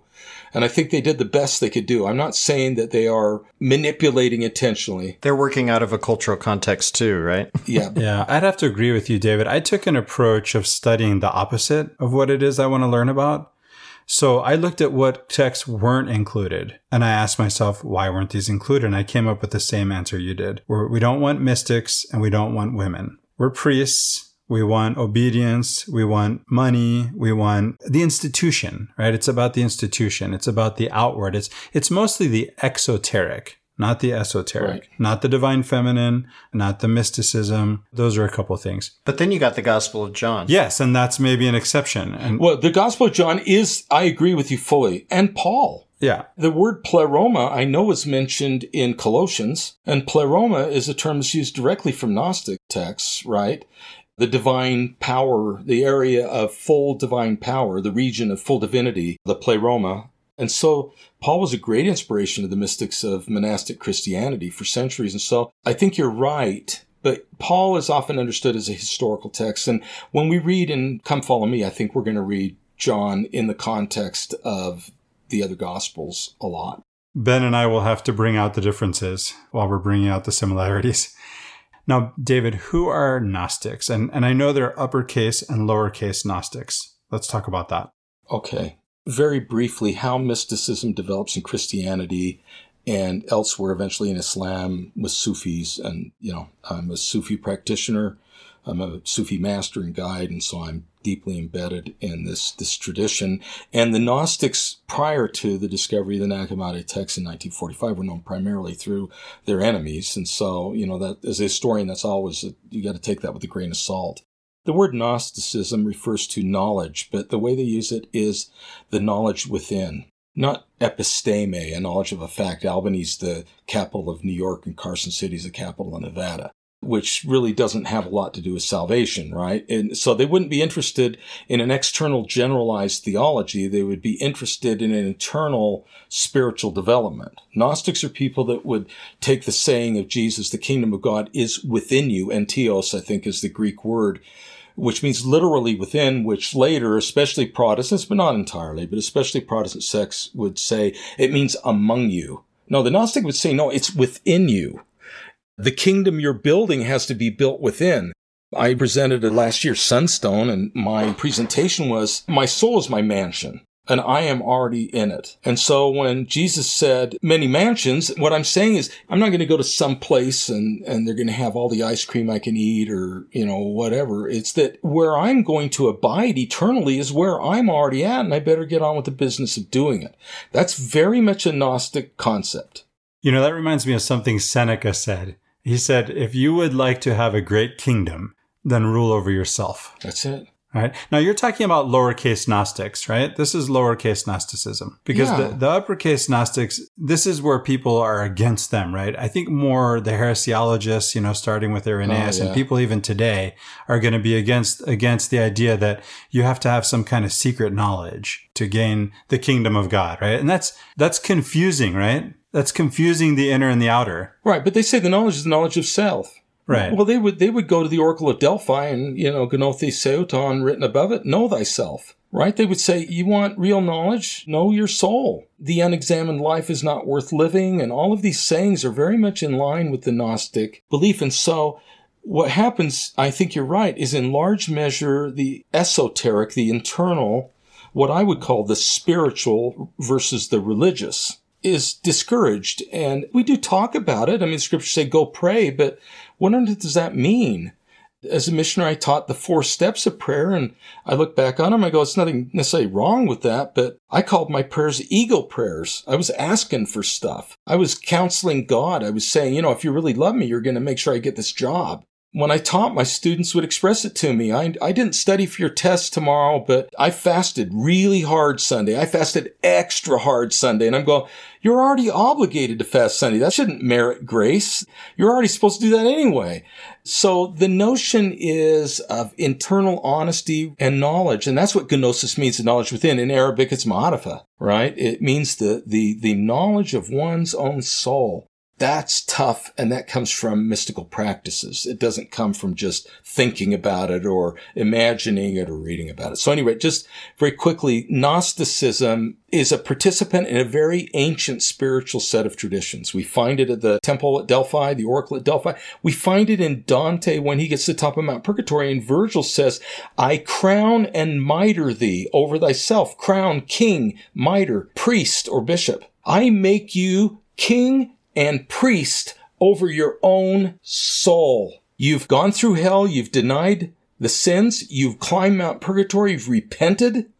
And you've removed not only the act of sin, but the stain of sin upon the soul. You are now pure. And so I make you king and priest, not over some external kingdom, not over some church, over your own soul. And so we see this mystical Gnostic tradition isn't just Christian, but the Gnostic movement in Egypt made it Christian-centric. Does that make sense? They adapt it to Christian theology. I kind of wanted to go back a little bit to our discussion of the texts themselves, but just touch on a couple points. And one is that, in the stuff I was reading, an important point that was brought up just about the organization of the text is that, again, when we were doing the Old Testament, I always have this tendency to look at scripture as being placed in some sort of chronological order, right? We start with creation and then we proceed from there and then we end with Malachi and we go into Jesus and then we end with Revelation, which foretells the end of the world. And, this is this chronological progression, right? In terms of like how it's put together, you might see it that way, but the actual texts themselves, the way that we have them organized, weren't written in that order. The letters, all of the letters that we have actually were written before the Gospels, including Revelation. The actual writing of these texts predates the writing of the Gospels themselves. And the way that we have them placed in the New Testament, sometimes we can miss that fact. And I think it's an important fact to bring up because we're talking about the development of not just a Christian community. We've brought up that this is a bunch of different Christian communities that, will eventually coalesce in one way or another. but develop their own traditions, their own gospels, their own ways of viewing not just doctrines, but practices.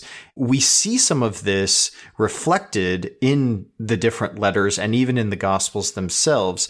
And over the centuries, we've developed an exegesis that unifies everything into some sort of coherent theology or doctrine, or we've tried to, that's part of the problem with all the different sects, right? You get Luther who just wanted to throw out the whole book of James.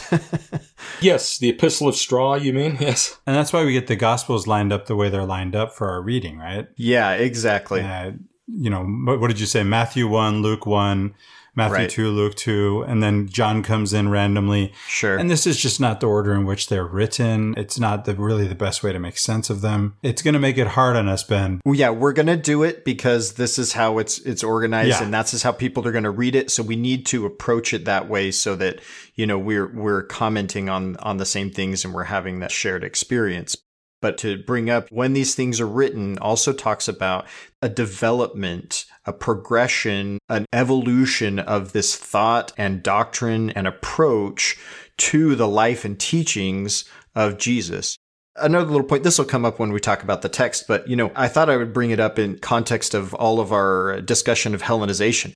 The name Jesus is a Hellenization of Yeshua. If we were to translate that into English, we would just call him Joshua, right? We wouldn't call Jesus Jesus. We'd say this is Joshua, which really hit me as well because what's the allusion there? The allusion is back to Joshua who came in and took over the land. There's different ways to approach that, but it was an interesting meditation for me to think that this man has the same name as the Old Testament Joshua, who is this, arguably one of the most violent generals. And here comes Jesus, and he's teaching something else. Here comes this new Joshua, right? Whose name means God is salvation. Yeah. Yes, and it's the same thing as Elias versus Elijah.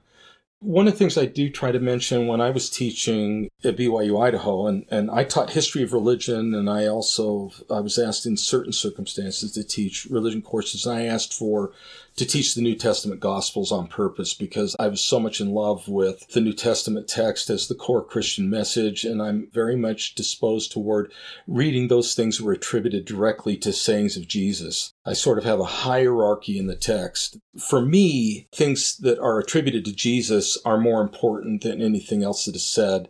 And for me, I interpret much of the rest of the New Testament, in fact, all the scriptures, in light of what Jesus said. And to the extent that there's an argument being made that I feel maybe needs to be modified by what Jesus said or contextualized or even sometimes rejected by what Jesus actually said, I try to be particular. So when we talk about reading, that's important. You've brought up the question of meta-narrative. By arranging the books the way we've arranged them, we've created a meta-narrative, which is that there's this chronology to everything happens. And so when we read the text, we run the danger of not understanding the text because the meta-narrative is informing us of what it means rather than text informing itself of what we should consider. Latter-day Saints have other meta-narratives. The plan of salvation is one of our great meta-narratives, and we tend to then read what the scripture is saying by saying, oh, this is what the plan of salvation is talking about, forgetting that the plan of salvation was a meta-narrative created out from various scriptures. I'm not saying it's wrong or anything, but I'm just saying the scripture came first. The other one is the great apostasy, and I've been in meetings where we'll be reading a scripture in the Sunday school class or something and say, oh, that's a great apostasy scripture. And I go, really? I thought it was talking about me. We can lose the personal dimension because plan of salvation's out there. Sacred history's out there. That's just this thing out there. It's the same problem with eschatological talk, right? That's it. It's something there. It's not here. That's it. I think we sometimes run the risk of losing the personal and direct power of a text because the meta-narratives have become our text. I do want to say one other thing. And that is, I noticed in our religion classes, I think at BYU Idaho, but I think it's now throughout the church education system, that they don't have scripture-based classes anymore, where they won't say, we're going to do the Gospels this term. They'll say, we're going to talk about, I'm going to get this wrong, but something like testimony of the living Christ, which means that a teacher has taken again and created a meta-narrative out of texts. And so really what I'm understanding is the book of seminary teacher.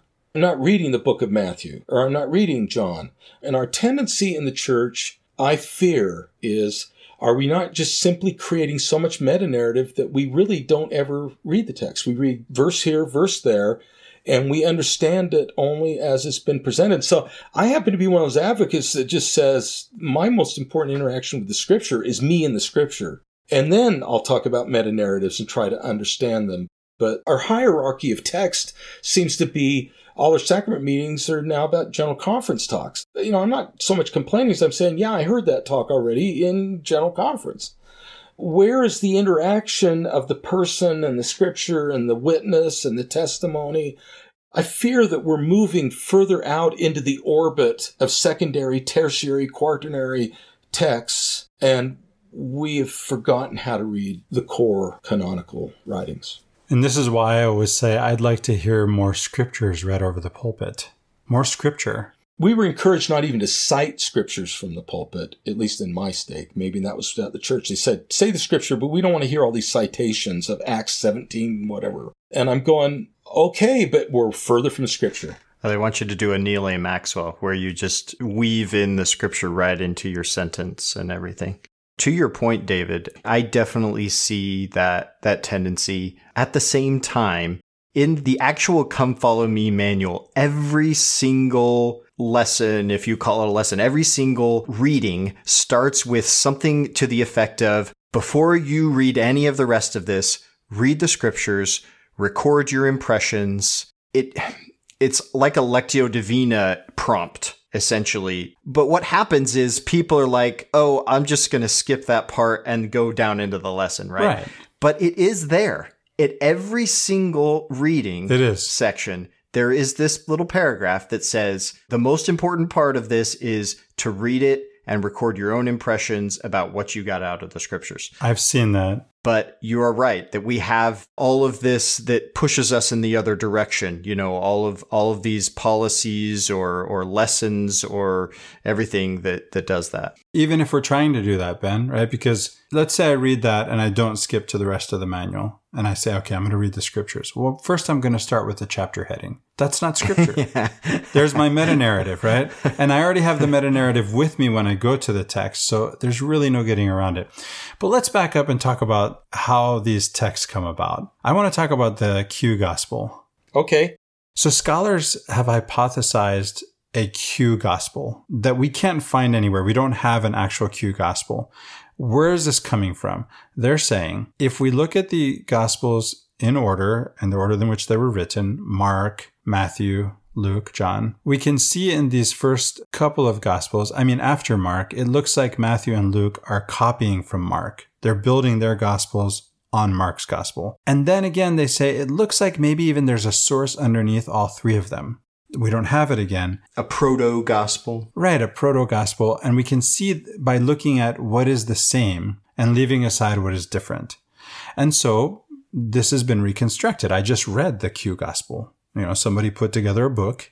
Then fast forward to the find of the Nag Hammadi text, and you get the Gospel of Thomas. And the Gospel of Thomas looks a lot like the hypothetical Q gospel. This is, not proof, but strengthens the argument for this Q source. Right? And Q, by the way, stands for Die Quelle, as the source in German. What do they look like? It looks like the Gospel of Thomas. It looks like sayings. It's an oral tradition. Logia, I think, in Greek. Yeah, it's a collection of sayings. Sayings, yes. Sayings. Ben, you and I did the episode on Proverbs, where I brought in other epigrams, other aphorisms, Martial, some stuff from Marcus Aurelius. I even went back to Hindu scriptures and Confucian and Taoist scriptures.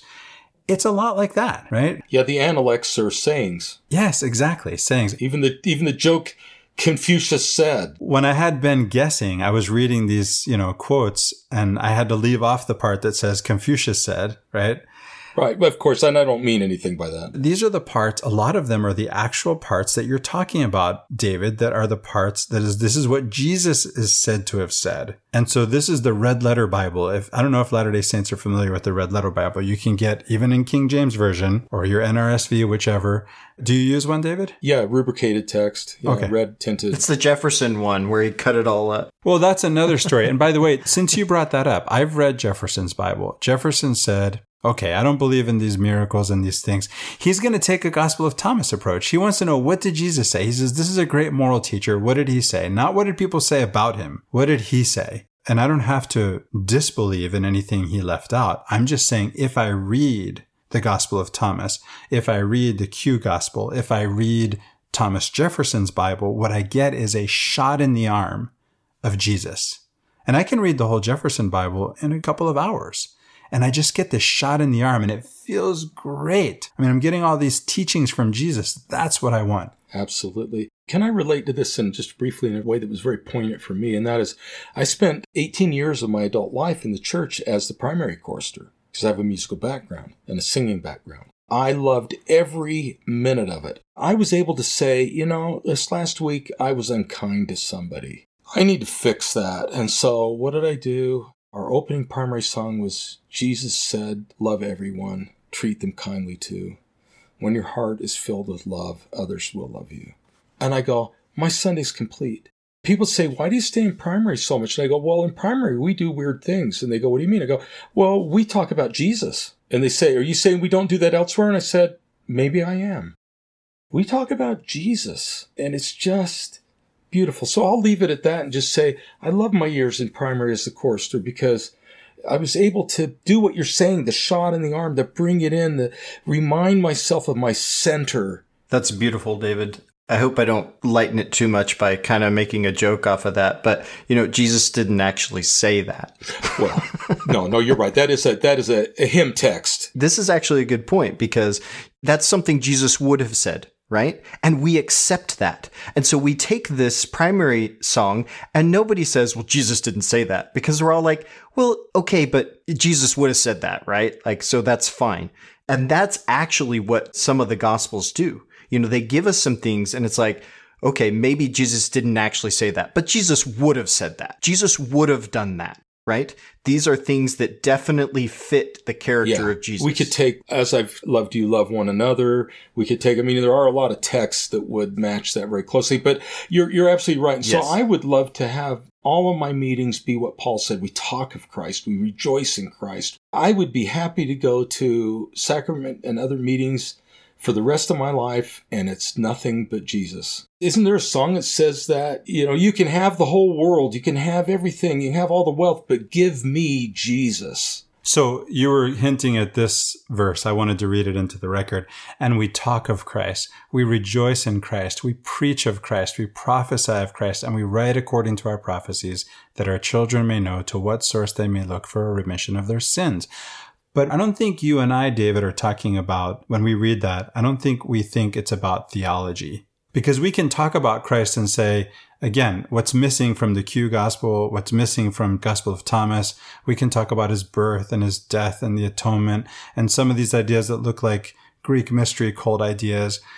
No, we're talking about what Christ taught about how to live. The way that following Christ, when he says, come follow me, right? I can actually live my life in a way that follows his teachings and benefits my soul.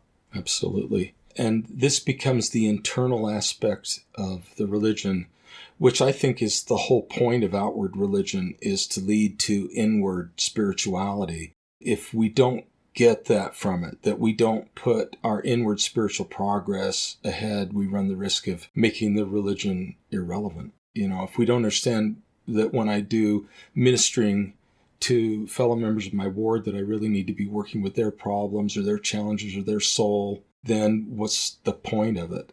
I'm not very good at that yet, but I think there's a constant call that is made in the New Testament to come unto Christ and be perfected in him and deny yourselves of all ungodliness and unrighteousness. That to me is the power of the New Testament. I would say very briefly that I think that Paul understands this by calling one the law, right? The letter and the spirit.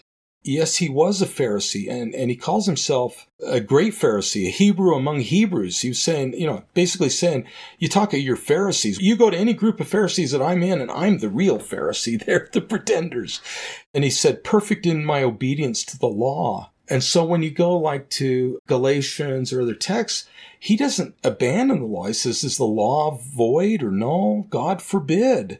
But then he goes on to the spiritual aspect and saying, no, the law, the religion, the outward performance is to bring you to Christ. And so he uses the Greek word pedagogos, right? That was the household servant that took the children to school. He said the law is the schoolmaster, the school slave. The law is the pedagogos, the one that walked him to school and back, to bring us unto Christ. And so it's much like Matthew 5. Here's the law, here's its fulfillment. So Paul is not denouncing his Pharisaism. He's just saying it had its place, and it has a place. But if I forget that, if I make the religion God, then I have stepped out of bounds. So that's how I would put what we're saying here. We can talk about this in terms of a finger that points. You talked about mysteries earlier and the Greek origin of the word. You said secret, sacred.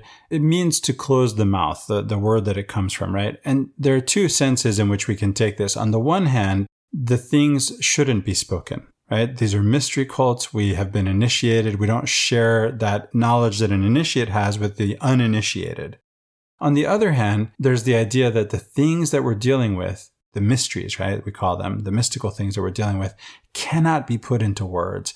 And so all of these words that we have, even the red letter ones, are just words. We have to go beyond the words. That's where Ben, that part at the beginning of every chapter in the Come Follow Me manual, that's where the rubber meets the road, right?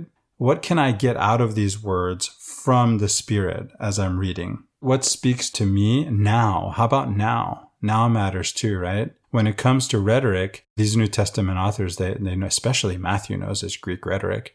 There are different words for time in Greek. One is, we know chronological comes from chronos, which has to do with the order in which things happen, but there's also kairos in rhetoric. And kairos is all about the right time. And there's something about even sortes biblicae, even this idea of just opening up to a random page. And what does it have to say to me? It works.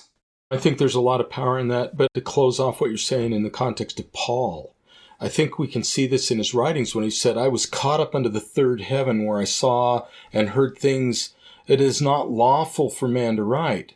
And you can take that to say maybe he was commanded not to say them, but you can also say lawful in the sense that it's not possible to speak about it. That's Dante going into hell and to purgatory and paradise. I was taken to these three heavens. You find that in Muhammad's Miraj. You find it, and there's a whole body of literature about being taken. Nephi's taken into an exceedingly high mountain, taken by an angel, or Ezekiel being grabbed by the hair of the head in Babylon and taken by an angel and shown the temple at that time in Jerusalem. There are these things that probably can't really be said that do pertain to that. In fact, I think that's why we have different accounts of the first vision story. How do you talk about seeing God? It's a light brighter than the sun at noonday, or it's a fire that didn't consume the trees. He doesn't have words for it. He's searching for him, and people say he's lying. And I go, actually, I think it's probably an indicator that he's telling the truth. We've talked about this a few times, Christopher, the difference between, you shouldn't say it versus you can't say it, right? And I kind of look at those in an esoteric sense, that the true experience we have is that you can't express it. But what we do is we ritualize that and we create a symbol out of it. And we do something, like we do in the temple, where we create something where it's like, okay, this is something you keep secret on purpose. You shouldn't do this. Yes, technically you can, right? But you shouldn't do this. And why? Why would you do that? Well, because this is to remind you that there is an experience you're to be seeking that is an experience that you can't express. The symbolism is to point you to the gaining and reflecting and contemplating, meditating upon that experience. but it's not the thing in and of itself, right? Again, we often get caught up in those exoteric things, but there's just pointing at the other thing. Right. The words are not the experience. I like the pointing metaphor. Yeah, the words are like the finger pointing at the real with a capital R, right? So if I'm looking at the finger, I'm missing the point. I'm supposed to look where the finger is pointing at the real. Maybe this is a good time to bring in, we said it in pre-show discussion. There's actually a couple of things I want to mention from our pre-show discussion. David, I remember you saying in pre-show discussion that you're reading these texts for wisdom and that you'd be happy to read, what was it, a gum wrapper if you could find wisdom on it? I made a joke, yeah. Right? I get that. What do we do when we're reading and we have an experience that doesn't match our belief? This is something we said we'd deal with. You know, if I were to be personal, we don't have time and I'm not inclined to fully do it, but I had several of these experiences during the extended illness and death of my daughter. I thought that scriptures were saying one thing, but it was taught to me it meant something I didn't know. And it was telling me the hard lesson that her loss was coming, that this was unfolding, and trying to figure out what it really means to say, thy will be done, with something precious on the altar of sacrifice. So these can be hard lessons. They can be very, very difficult things to learn when I realize that God is not who I thought God was, that I decided God was, and I have a choice. We could call it a faith crisis if you want. For me, what a faith crisis is, where what I've decided to believe or what I've been told to believe does not match my experience. There's a collision between my experience and my belief, whether it's my own belief, an assumed belief, or something I've been taught, that causes me then to question my belief. And so as a result, I can go through what we call a faith crisis. Now, I would not trade what I learned from my daughter's life and death for any other set of experiences in my life. They are of the greatest worth to me, although they were exceptionally painful and filled with a grief that remains with me today. They are also filled with a spiritual power. And so I think we need to learn to welcome the faith crisis because it reveals to us where we've misplaced our faith. For the mystic, the faith crisis is what you look for. You search for it. We don't look for confirmation because we really don't know anyway. So when we search only for confirmation, then we're searching to confirm ourselves, not to necessarily, I don't mean to speak too broadly, but we run the risk of not confirming ourselves in our soul and with God. Often we become disillusioned and decide that this means I can't remain in a space that's been there for my whole life.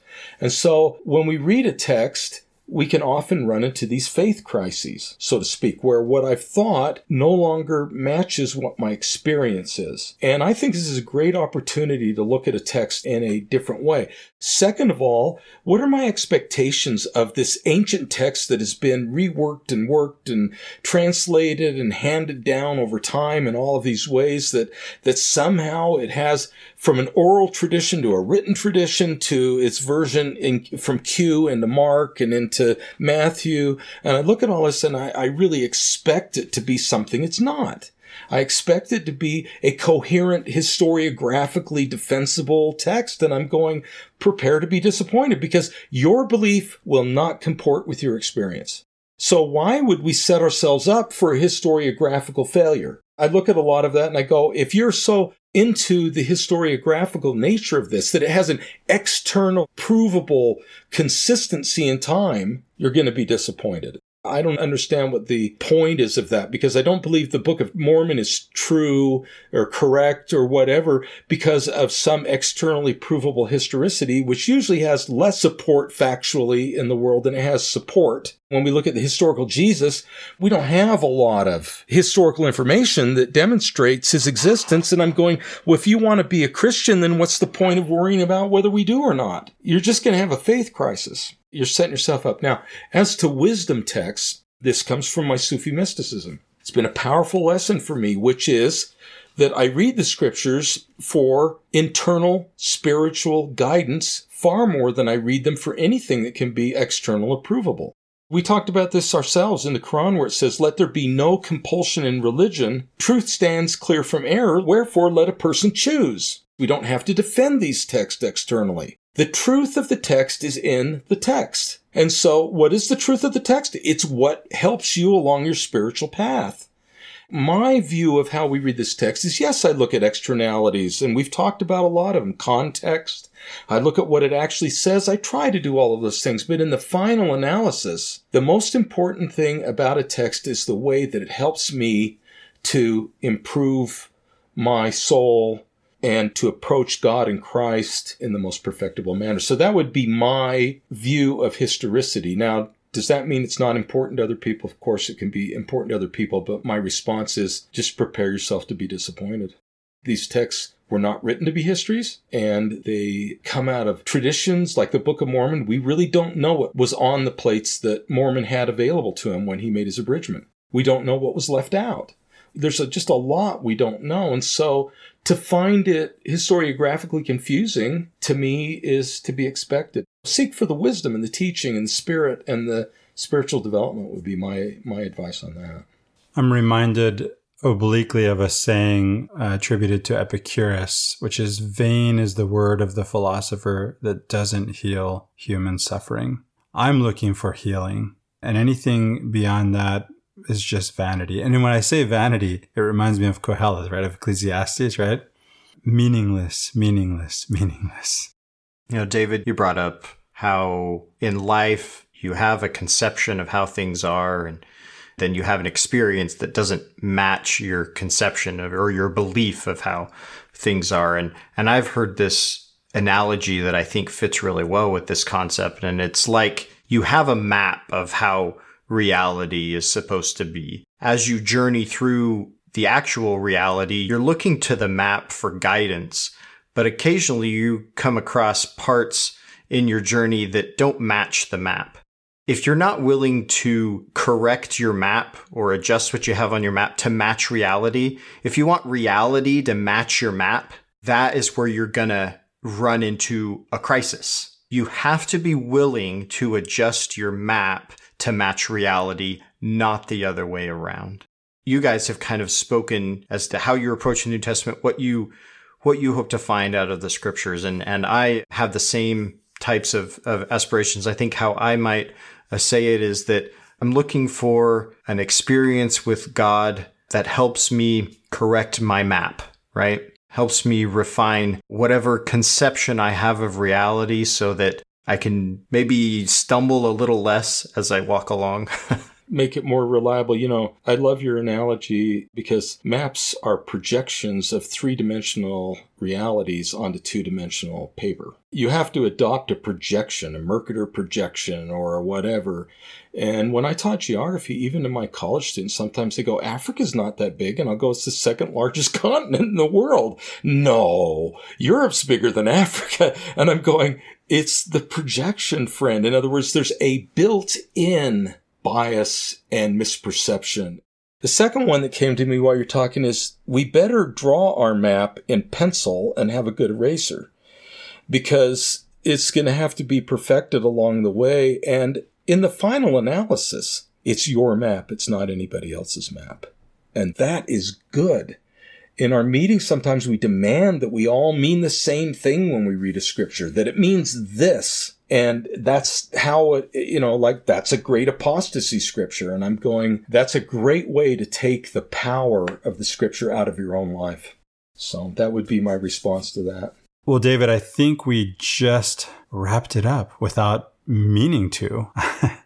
Thank you for joining us. Do you have anything else you want to say before we close? Thank you for having me and listening to me. I often worry that these are the random babblings of a madman, but at the same time, my madness is mine. It's my meaning. Well, it's okay. We just finished reading the Old Testament. We know how this goes. We got lots of random babblings of madmen. We heard lots of ravings of madmen, you know. Oh, yes. Full of sound and fury signifying nothing, to quote Shakespeare. Yes. But I wanted to tell you, though, I think what you're doing is very important to many of us who are in the church or just believers in general. and who are looking for guidance, that we have many forms of guidance available to us. We have inspiration, revelation. We have the intimations of our own heart, as the scriptures would tell us. We have the ability to compare and contrast our experience with texts and with scriptures. And so as long as we're on the path of trying to find the power of these texts in our own life, I think we're on a good path. I'm glad there are people like you out there that want to talk about this, and maybe someone will listen to this and think, I hadn't thought about that before, and maybe it will be a great blessing to them, and that would be my wish. So thank you. God willing. Thank you. Amen. Well, thank you again for being with us, David. Thank you for being with me, Ben. As I always say, I couldn't do it without you. I know you've done it without me, but I couldn't do it without you. Thank you, Christopher. For Latter-day Peace Studies, I am Christopher Hurtado. And I'm Ben Peterson.